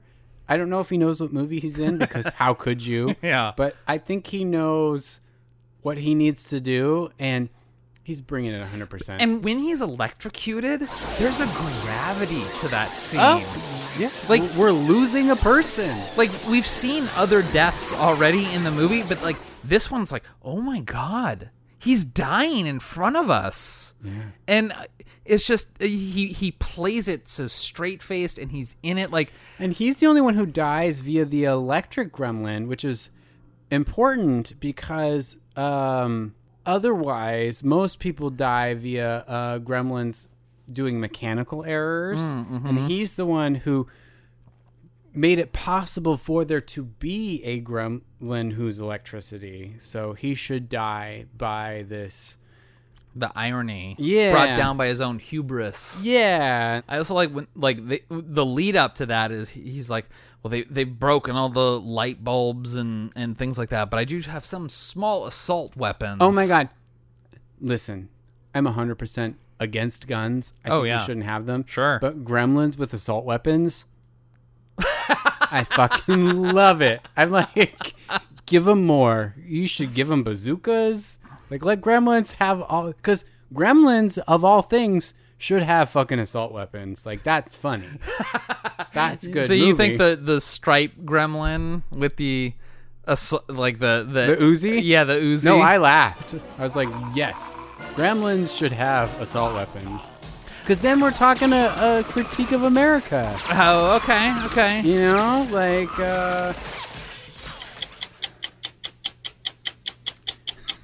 You're waiting for me to do this? Uh-huh. Okay. I thought you would just say, okay. Because, like, if gremlins are a problem with the system and America is just, like, loving this capitalist system and growing on it, which I think it's important this movie takes place in New York. And we get lots of shots of, like, what a capitalist system can provide, then yeah, I think it's funny to have a gremlin shooting people with an Uzi. Does that make sense? Yeah, sure. Why not? I'm a little drunk. But like, also, like, just going back to that, like, I was thinking at one point watching this, because there's lots of shots of like a helicopter shot zooming past the Twin Towers and things like that. And thinking, which I guess was from Superman 4. Like, they used stock footage from Superman 4 for that opening scene. Funny. It was definitely, like, sped up. But just, like, I was thinking of, like, so when America was thriving and, like, capitalism was booming here, we built buildings that were square and straight and just very, like, glass and steel. As opposed to our corkscrew buildings of today. Well, but that's the thing. It's like, post 9/11, you look at like Shanghai or Dubai, and you see buildings that are corkscrewed, or yeah, like I don't things know if like they're that. corkscrewed. But they're like, differently shaped. Yeah, we just don't have rectangles shooting up to the sky, and it sort of just made me think of like, oh, capitalism has changed. Like, America really like thought we're the head of this thing. And, like, this is how we're going to show, like, this is our penis. It's the Twin Towers. So now, like, it's changed. Like, people are like, well, look, at a penis can also look like this. On that note, and you can totally cut this out. In Chicago, because they're very proud of their skyline, like the Lake Michigan skyline, like the waterfront with the bean, and there's a bunch of, like, tall buildings there. Right. The first of those skyscrapers to be designed by a woman. I don't know if this was pre or post 9/11. So, you know, this... I don't know if this fits into your theory. Doesn't matter. But she built this, like, sort of, like, it looks sort of curved. Like, there's, like, diagonals instead of, like, straight across for the floors. And at the top, and this was a direct response to all these, like, phallic-shaped buildings, she just had these, like, 2 L-shaped towers on the top of her building to create sort of an opening, like a yonic thing, yeah. You know, a wide-on of sorts. Okay. And she said that she did it specifically. She designed it that way to be a foil to all the phallic-shaped buildings in the Chicago I love skyline. That. Yeah.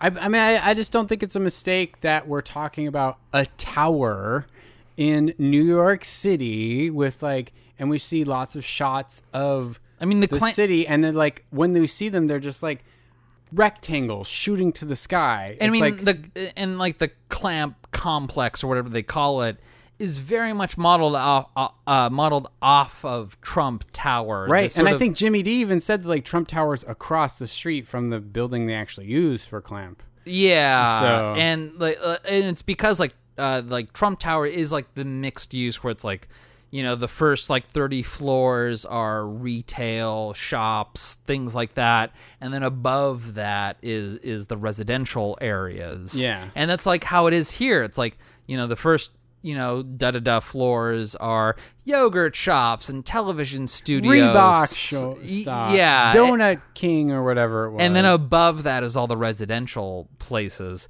which when the fire alarm goes off and like the announcement, it's like, fire, enact the age-old drama of self-preservation.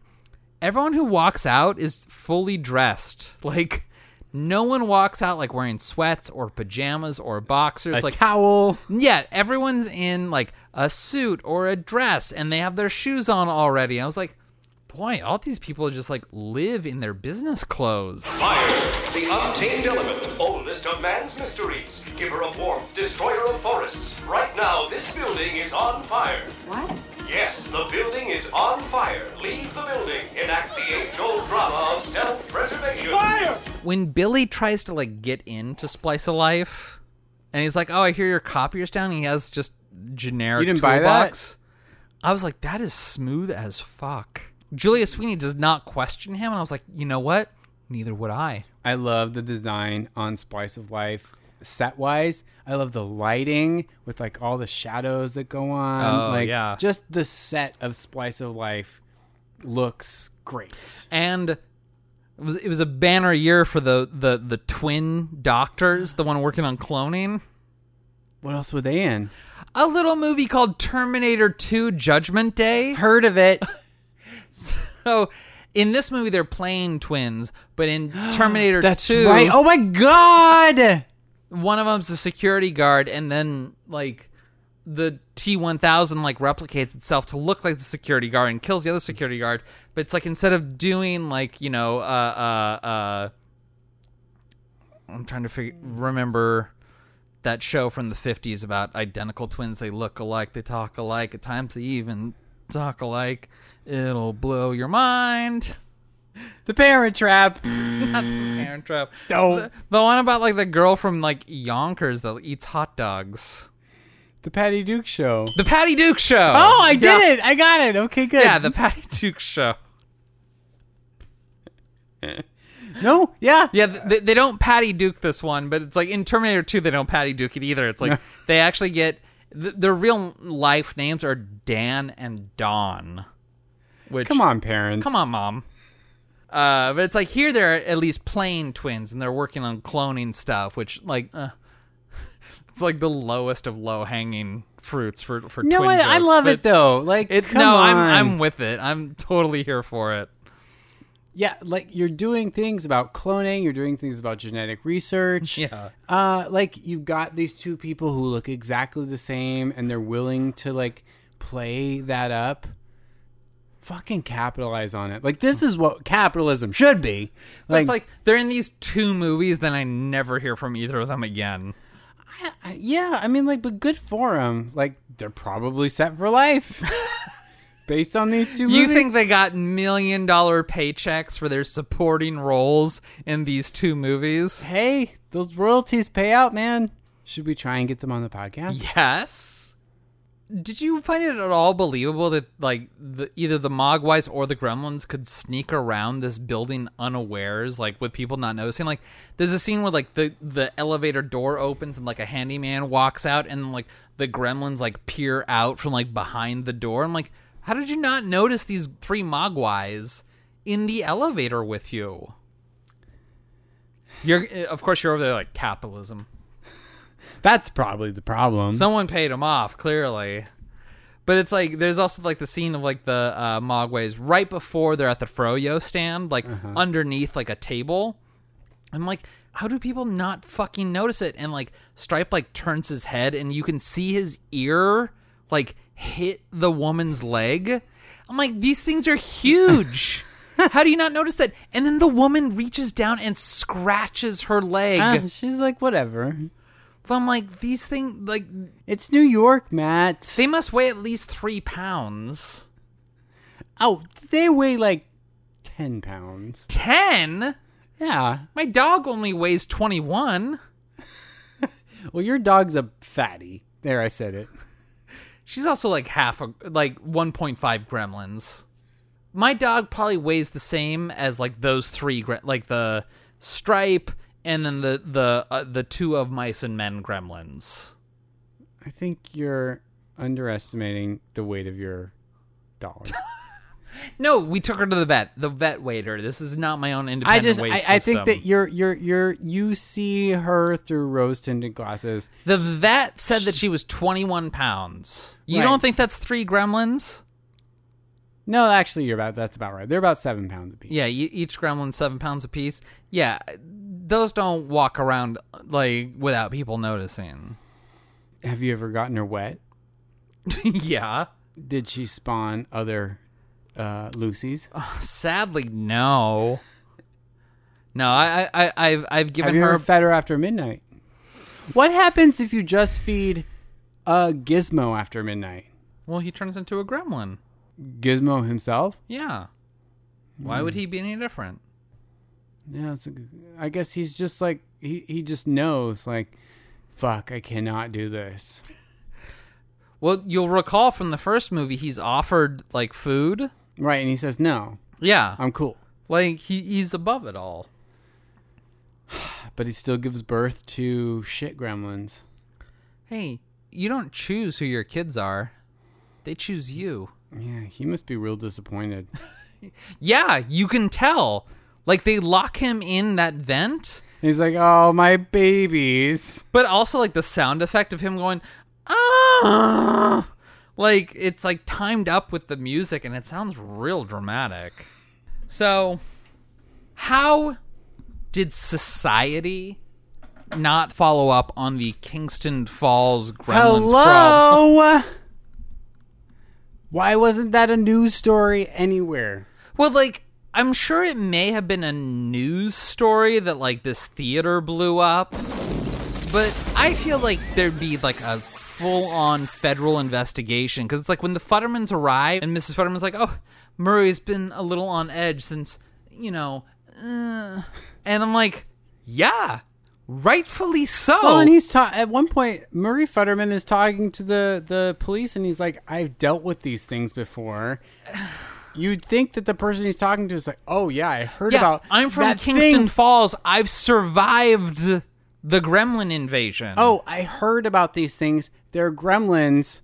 This has never happened before in human existence. Yeah. Fun fact. Hello? This movie introduced me to the country of Beirut. Officer, just let us in there. We'll take the responsibility. Forget it, lady. Most of the people are out of there now. Then what's in there? I've been to Beirut. Yeah? I bet they miss you there. And I remember, like, asking my dad, I'm like, what's Beirut? He's like, it's a country with a lot of war in it. You know, people from Beirut are called Beirutians or Beirutians. Don't complicate things, Matt. I want to get the terminology right. That's all. I prefer Beirutians, but now Ryan declared it. Everyone, that's what you're called. No. I want to hear from the people of Beirut. All of our Beirusian listeners. Yeah, all of our Beirusian fans, chime up. Beirutinese, maybe. I don't know. I'd like to hear. I feel like the OG Gremlin invasion would still be like big news. Well, and like the fact that Clamp has never heard of Kingston Falls. It's like, dude, the place blew up. Like, Chris Columbus didn't come back to write this one. It's had a totally different set of writers, which is both noticeable and sort of admirable. Like, I don't hate it. Like, script-wise, I still think everything's there. I think everything's there. I also kind of, like, I'm glad that the writers were more attached to the Gremlins than the original characters or storyline, that they did not try and just bring everybody, like they brought back good stuff that worked in the first one. You know, when I watched the first one, I'm like, do we need the dad's inventions? Yes, because it's about malfunctioning equipment. But, like, do we need him in the second one? No, I guess not. Like, do you but feel do like we this want to movie's... make Murray Futterman a hero? He's a fucking xenophobic racist. Well, also a good point. In the first one, like, he's super racist. This one, he's, like, more Cold War paranoia than racist. Like, he's worried about, like, the Russian driving his cab and, like, someone drops off a briefcase full of atomic secrets. I'm like, you know what? If we're going to be xenophobic, I'd rather it be based on, like, nationality than on ethnicity. I feel like you're equivocating a bit, but sure. I mean, I don't want to, like, prop up Murray Futterman. I have problems with that because in the first one he was such a shit. The first one, full on racist, like no excuse. This one, it's Cold War paranoia. He's worried about commies getting American secrets, and if you're gonna be xenophobic, I'd rather it be that than the first. Okay. Also, he gets scratched on the head, like brutally. Yeah, it's pretty rough. Like, that's not a fun scratch he got. Again, like, I think I would rather have Lynn Peltzer doing this than Marie Futterman. I think that that's a better fit for the Gremlins universe. Listen, I don't want to be bitching about the fact that Dick Miller is in this movie because I love Dick Miller. I think Marie Futterman is a fun character. Like, yada, yada, yada, yada. I just think that it would be more interesting if this was Lynn Peltzer once again killing the fucking Gremlins. This time she got injured. What if she was the one that like had like the Rambo transformation? Yes. Like to win a war, you have to become a war. Oh, like she just can't take it anymore. She's the one who kills that fucking spider gremlin. She's like, fuck you. Yeah. Yes. Like have her instead of the Peltzers coming into their apartment. Yeah.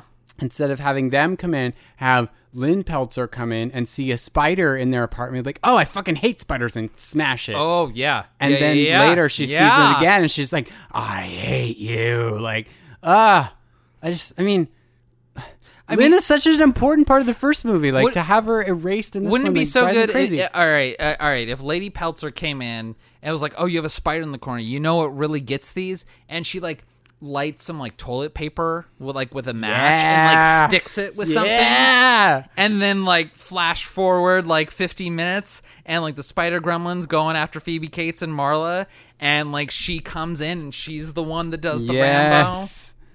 Now we're talking. I mean, part of me is like, I'm sure because like this was directed by Steven Spielberg and Kathleen Kennedy and one of the Marshalls, I think the elder Marshall, Frank Marshall. And I know Steven Spielberg is very like pro Gizmo should be a hero. Yeah. In this fable, which I'm cool with. But part of me is also like, I kind of do wish Lynn Peltzer. Well, and then you can fix this problem also. Like, make Gizmo the one who puts the hose up. Like, don't make he's the one holding the hose. Yes. How would you reasonably have Gizmo holding the hose? You have Billy be like, Gizmo, hold this hose. He's tiny. He can do it. He's 7 pounds max. He can do it, Matt. In the world of this movie, he can do it. And it's like, I'll tell you when to do it, and then have him be the one who wets them. Yeah, you don't need the Futtermans. I think the Futtermans are a misstep. There, I said it.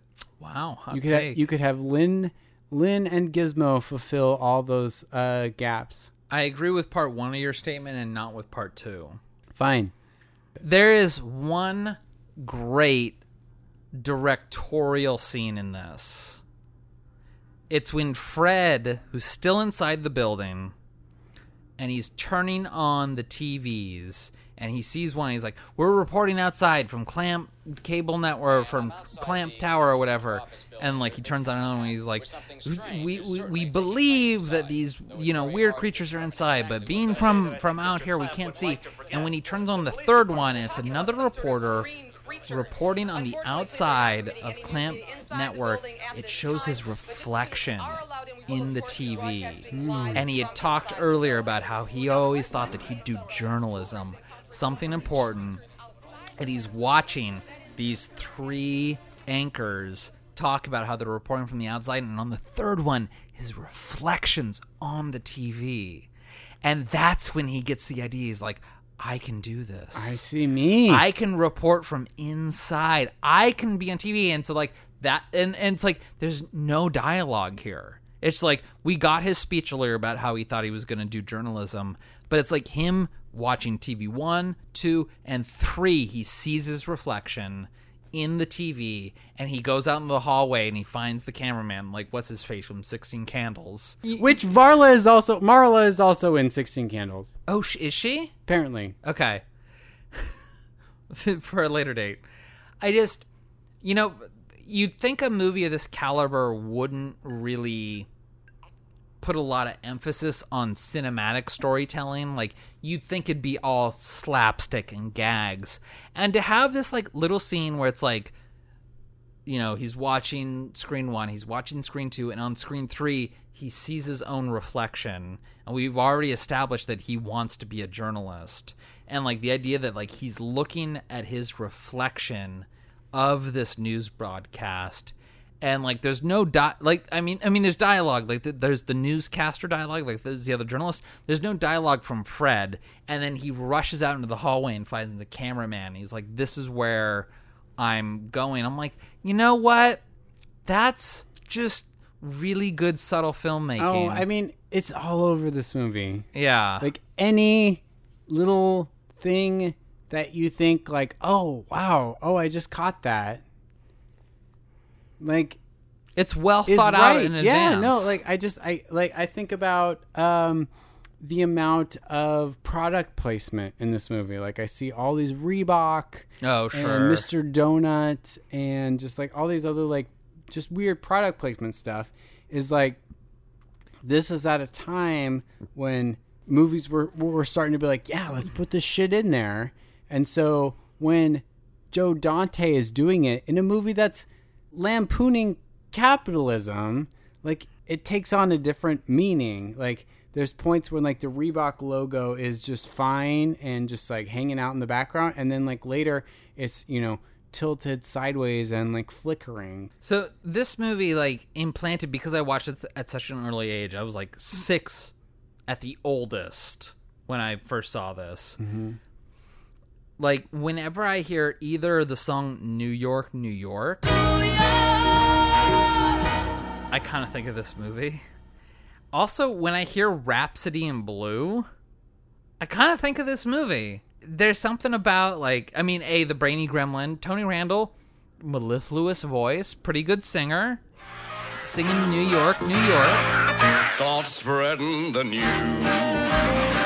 I'm leaving today.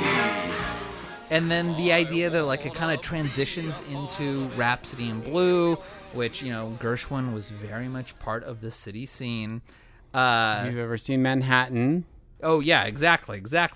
That's more than an accident. It's like people were consciously thinking, like, New York, New York bleeds into Rhapsody in Blue. Yeah.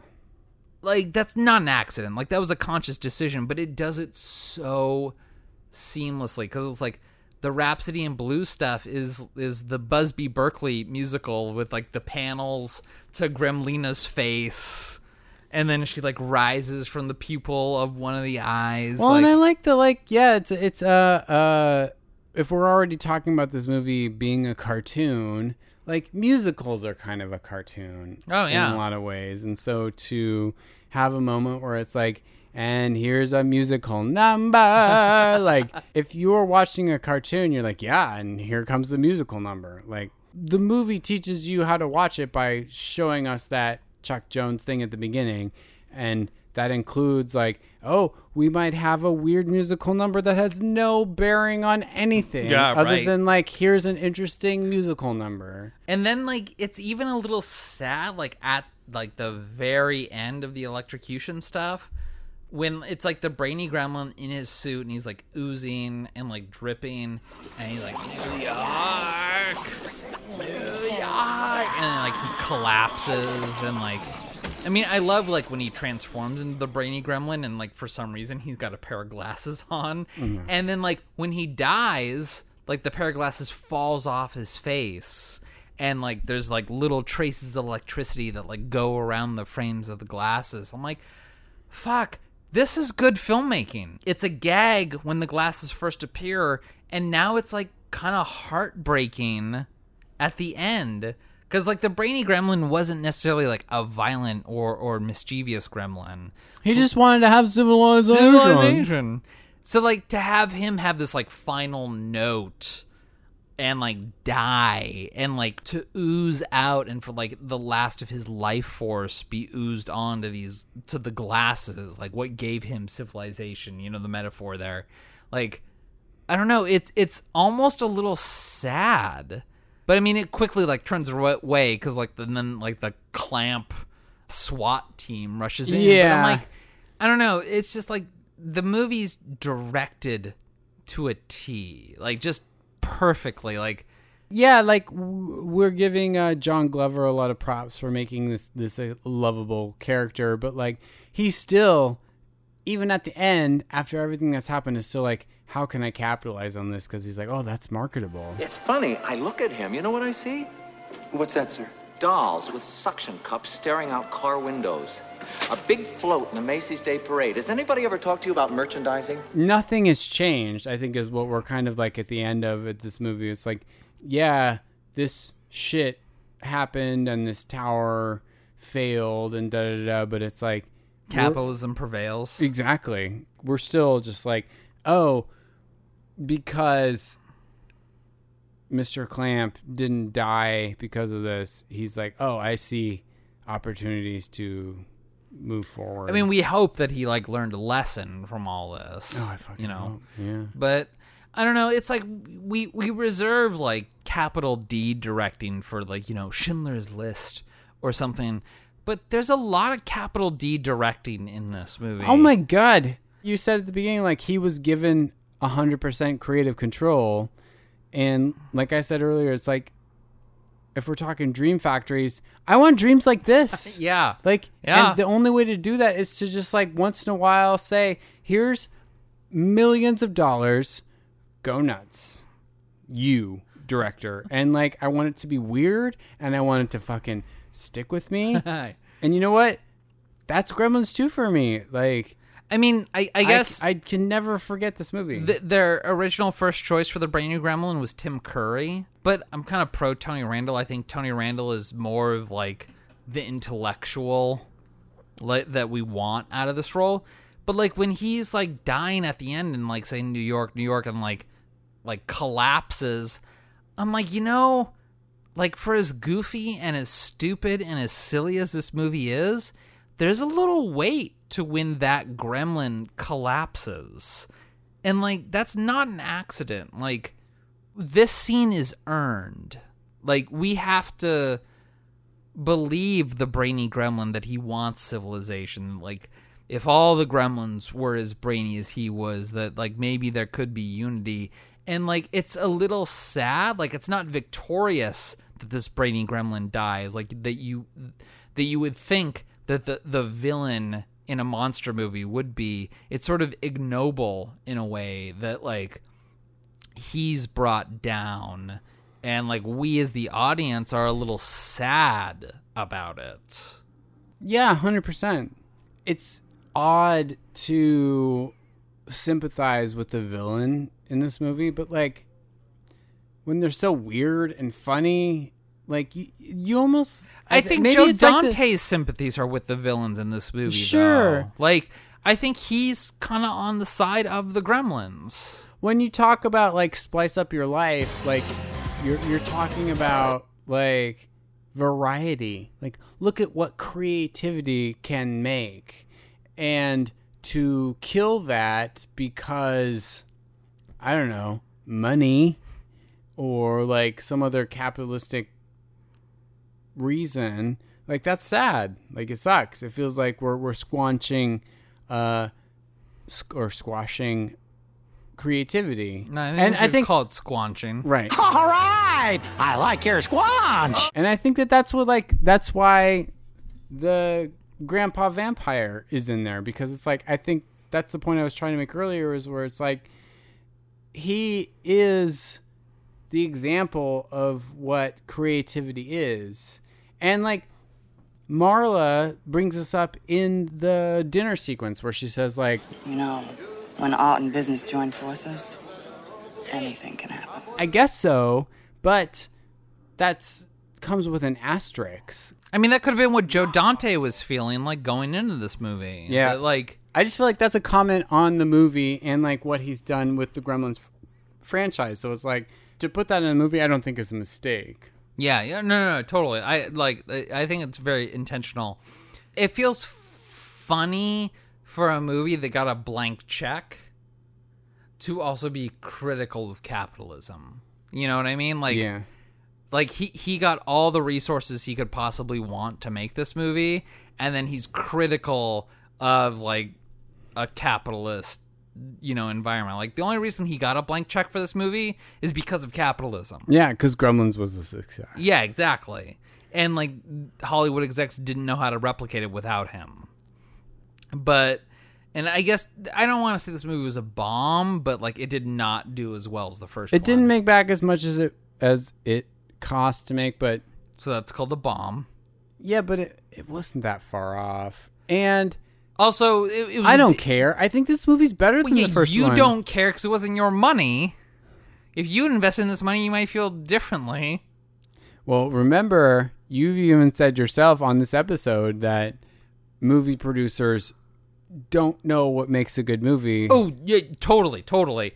And I also feel like I would make a wonderful movie producer because I would put money in the long run director or movie makers, like the people like in this time period. Like it could be that the rental market was hotter than the theater going market, so it's like we'd recoup our losses on they were the thinking rental of market. that 100%. Yeah, probably.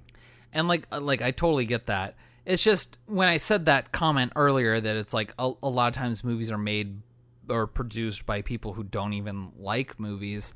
It's in specific reference to the first Gremlins because Warner Brothers was like, I don't know why this was popular.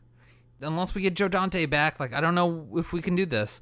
And like Joe Dante only really got the job to direct Gremlins because Steven Spielberg was like, this is he saw Piranha and he's like, this is the best Jaws ripoff I've ever seen. And like, that's how he got the job. Yeah. I don't know. I just like by the time we get to Gremlins 2, it's like he's such a fucking good director. Like he hasn't directed anything this good since. Like Small Soldiers is fine and other things are fine, but this is where his heart is. And like he even says that Gremlins 2 he likes better than Gremlins 1. I do too. I think it's better. There are certain aspects of Gremlins, the first Gremlins, that it's hard for me to renege from. But if we're talking about like just pure like creative vision and like what an auteur wants out of their project, it's hard to say that this is not the better one.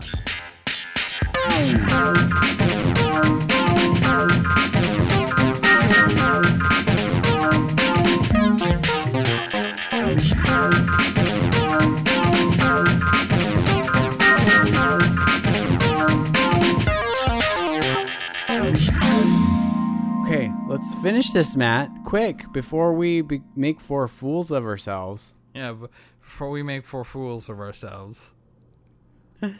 Well, we've reached the end of the Gremlins 2 episode, which we both love. We both love that movie, Matt. We like a lot. Yeah. But I think it's time to talk about what we're going to do next week. Ryan, this is your last movie of our 19th season. I know. You better have something locked and loaded, like a good one locked and loaded. This is an important movie for me, Matt. We're going to pop a director cherry. We're out of directors, though. How could that possibly be? No, I know. I thought that's the reaction you'd have. I want to do Kicking and Screaming. Noah Baumbach. That's right. It's his first movie. This takes me back. You gave me this in our original challenge. I sure did. And you know what? I'm just going to say it right now. Noah Baumbach has better movies than this one, but this is my favorite Noah Baumbach. It's wrapped up in nostalgia. It's wrapped up in the time I saw it. I'm already wrapped up in nostalgia for this because like the first time I watched it was when you like told me to watch it back in 2009. Yeah, somewhere around there. Oh, we're going back in time, baby. Indeed. Lots to talk about. I'm already feeling like nostalgic for like my early to mid 20s. I love it. Get into it, Matt. Get into it. Let's do it. Let's get nasty with Noah Baumbach. Excellent. Before that, though, why don't we plug our junk and get the fuck out of here? All right. So our topic of coin. We have a Patreon. It's xratedmovies.com/xratedmovies.com/Patreon. And I think it's patreon.com/xratedmovies. Whatever it is. Why are you... Don't do I'm that. not here to squelch your fun. Judging me. I'm just the brainy gremlin to your child gremlin. Fair enough. Anyway, There's lots of tiers there you can jump on if you want to support us. And you get lots of bonus content for that. If you want to leave us love, any place that you get podcasts for free, wherever you're listening to this, there's a star review place. Just leave a star review. Preferably 5. If you can do 6 or 7 or 10, it's better. If you're listening to this and thinking like, wow, it's a 5-star podcast, that's where you put your 5 stars. Yeah, but if you're like, this is a 5-star podcast, and you go to leave your review and there's like 10 stars, give the 10 star. Give the 10 stars. Give the 10 stars. Adjust your expectations. Proportionality it out. Exactly. Other than that, you can reach out and touch us. Reach out, touch us. We're at Twitter at X-Rated Movies. We're at Facebook at Rated X Movies. We are also at an email, x.rated.movies@gmail.com. Those are the best ways to contact us. Or you can go to our website, X-Rated Movies, which has all those contacts. And if you're at that website, you can just noodle around and fiddle around. Click on a lot of stuff, because like if you click on a lot of stuff, then I see like the traffic's higher. Yeah. And that makes me personal. Matt likes it when you click on his stuff. Anyway, that's it. Okay. We love you very much if you're listening to If you're still listening at the end of our 3.5-hour Gremlins 2 podcast. Until when we watch. What did I say? What was it? Kicking and screaming. Okay. Until we watch Kicking and Screaming. Keep reaching for that rainbow. Goodbye.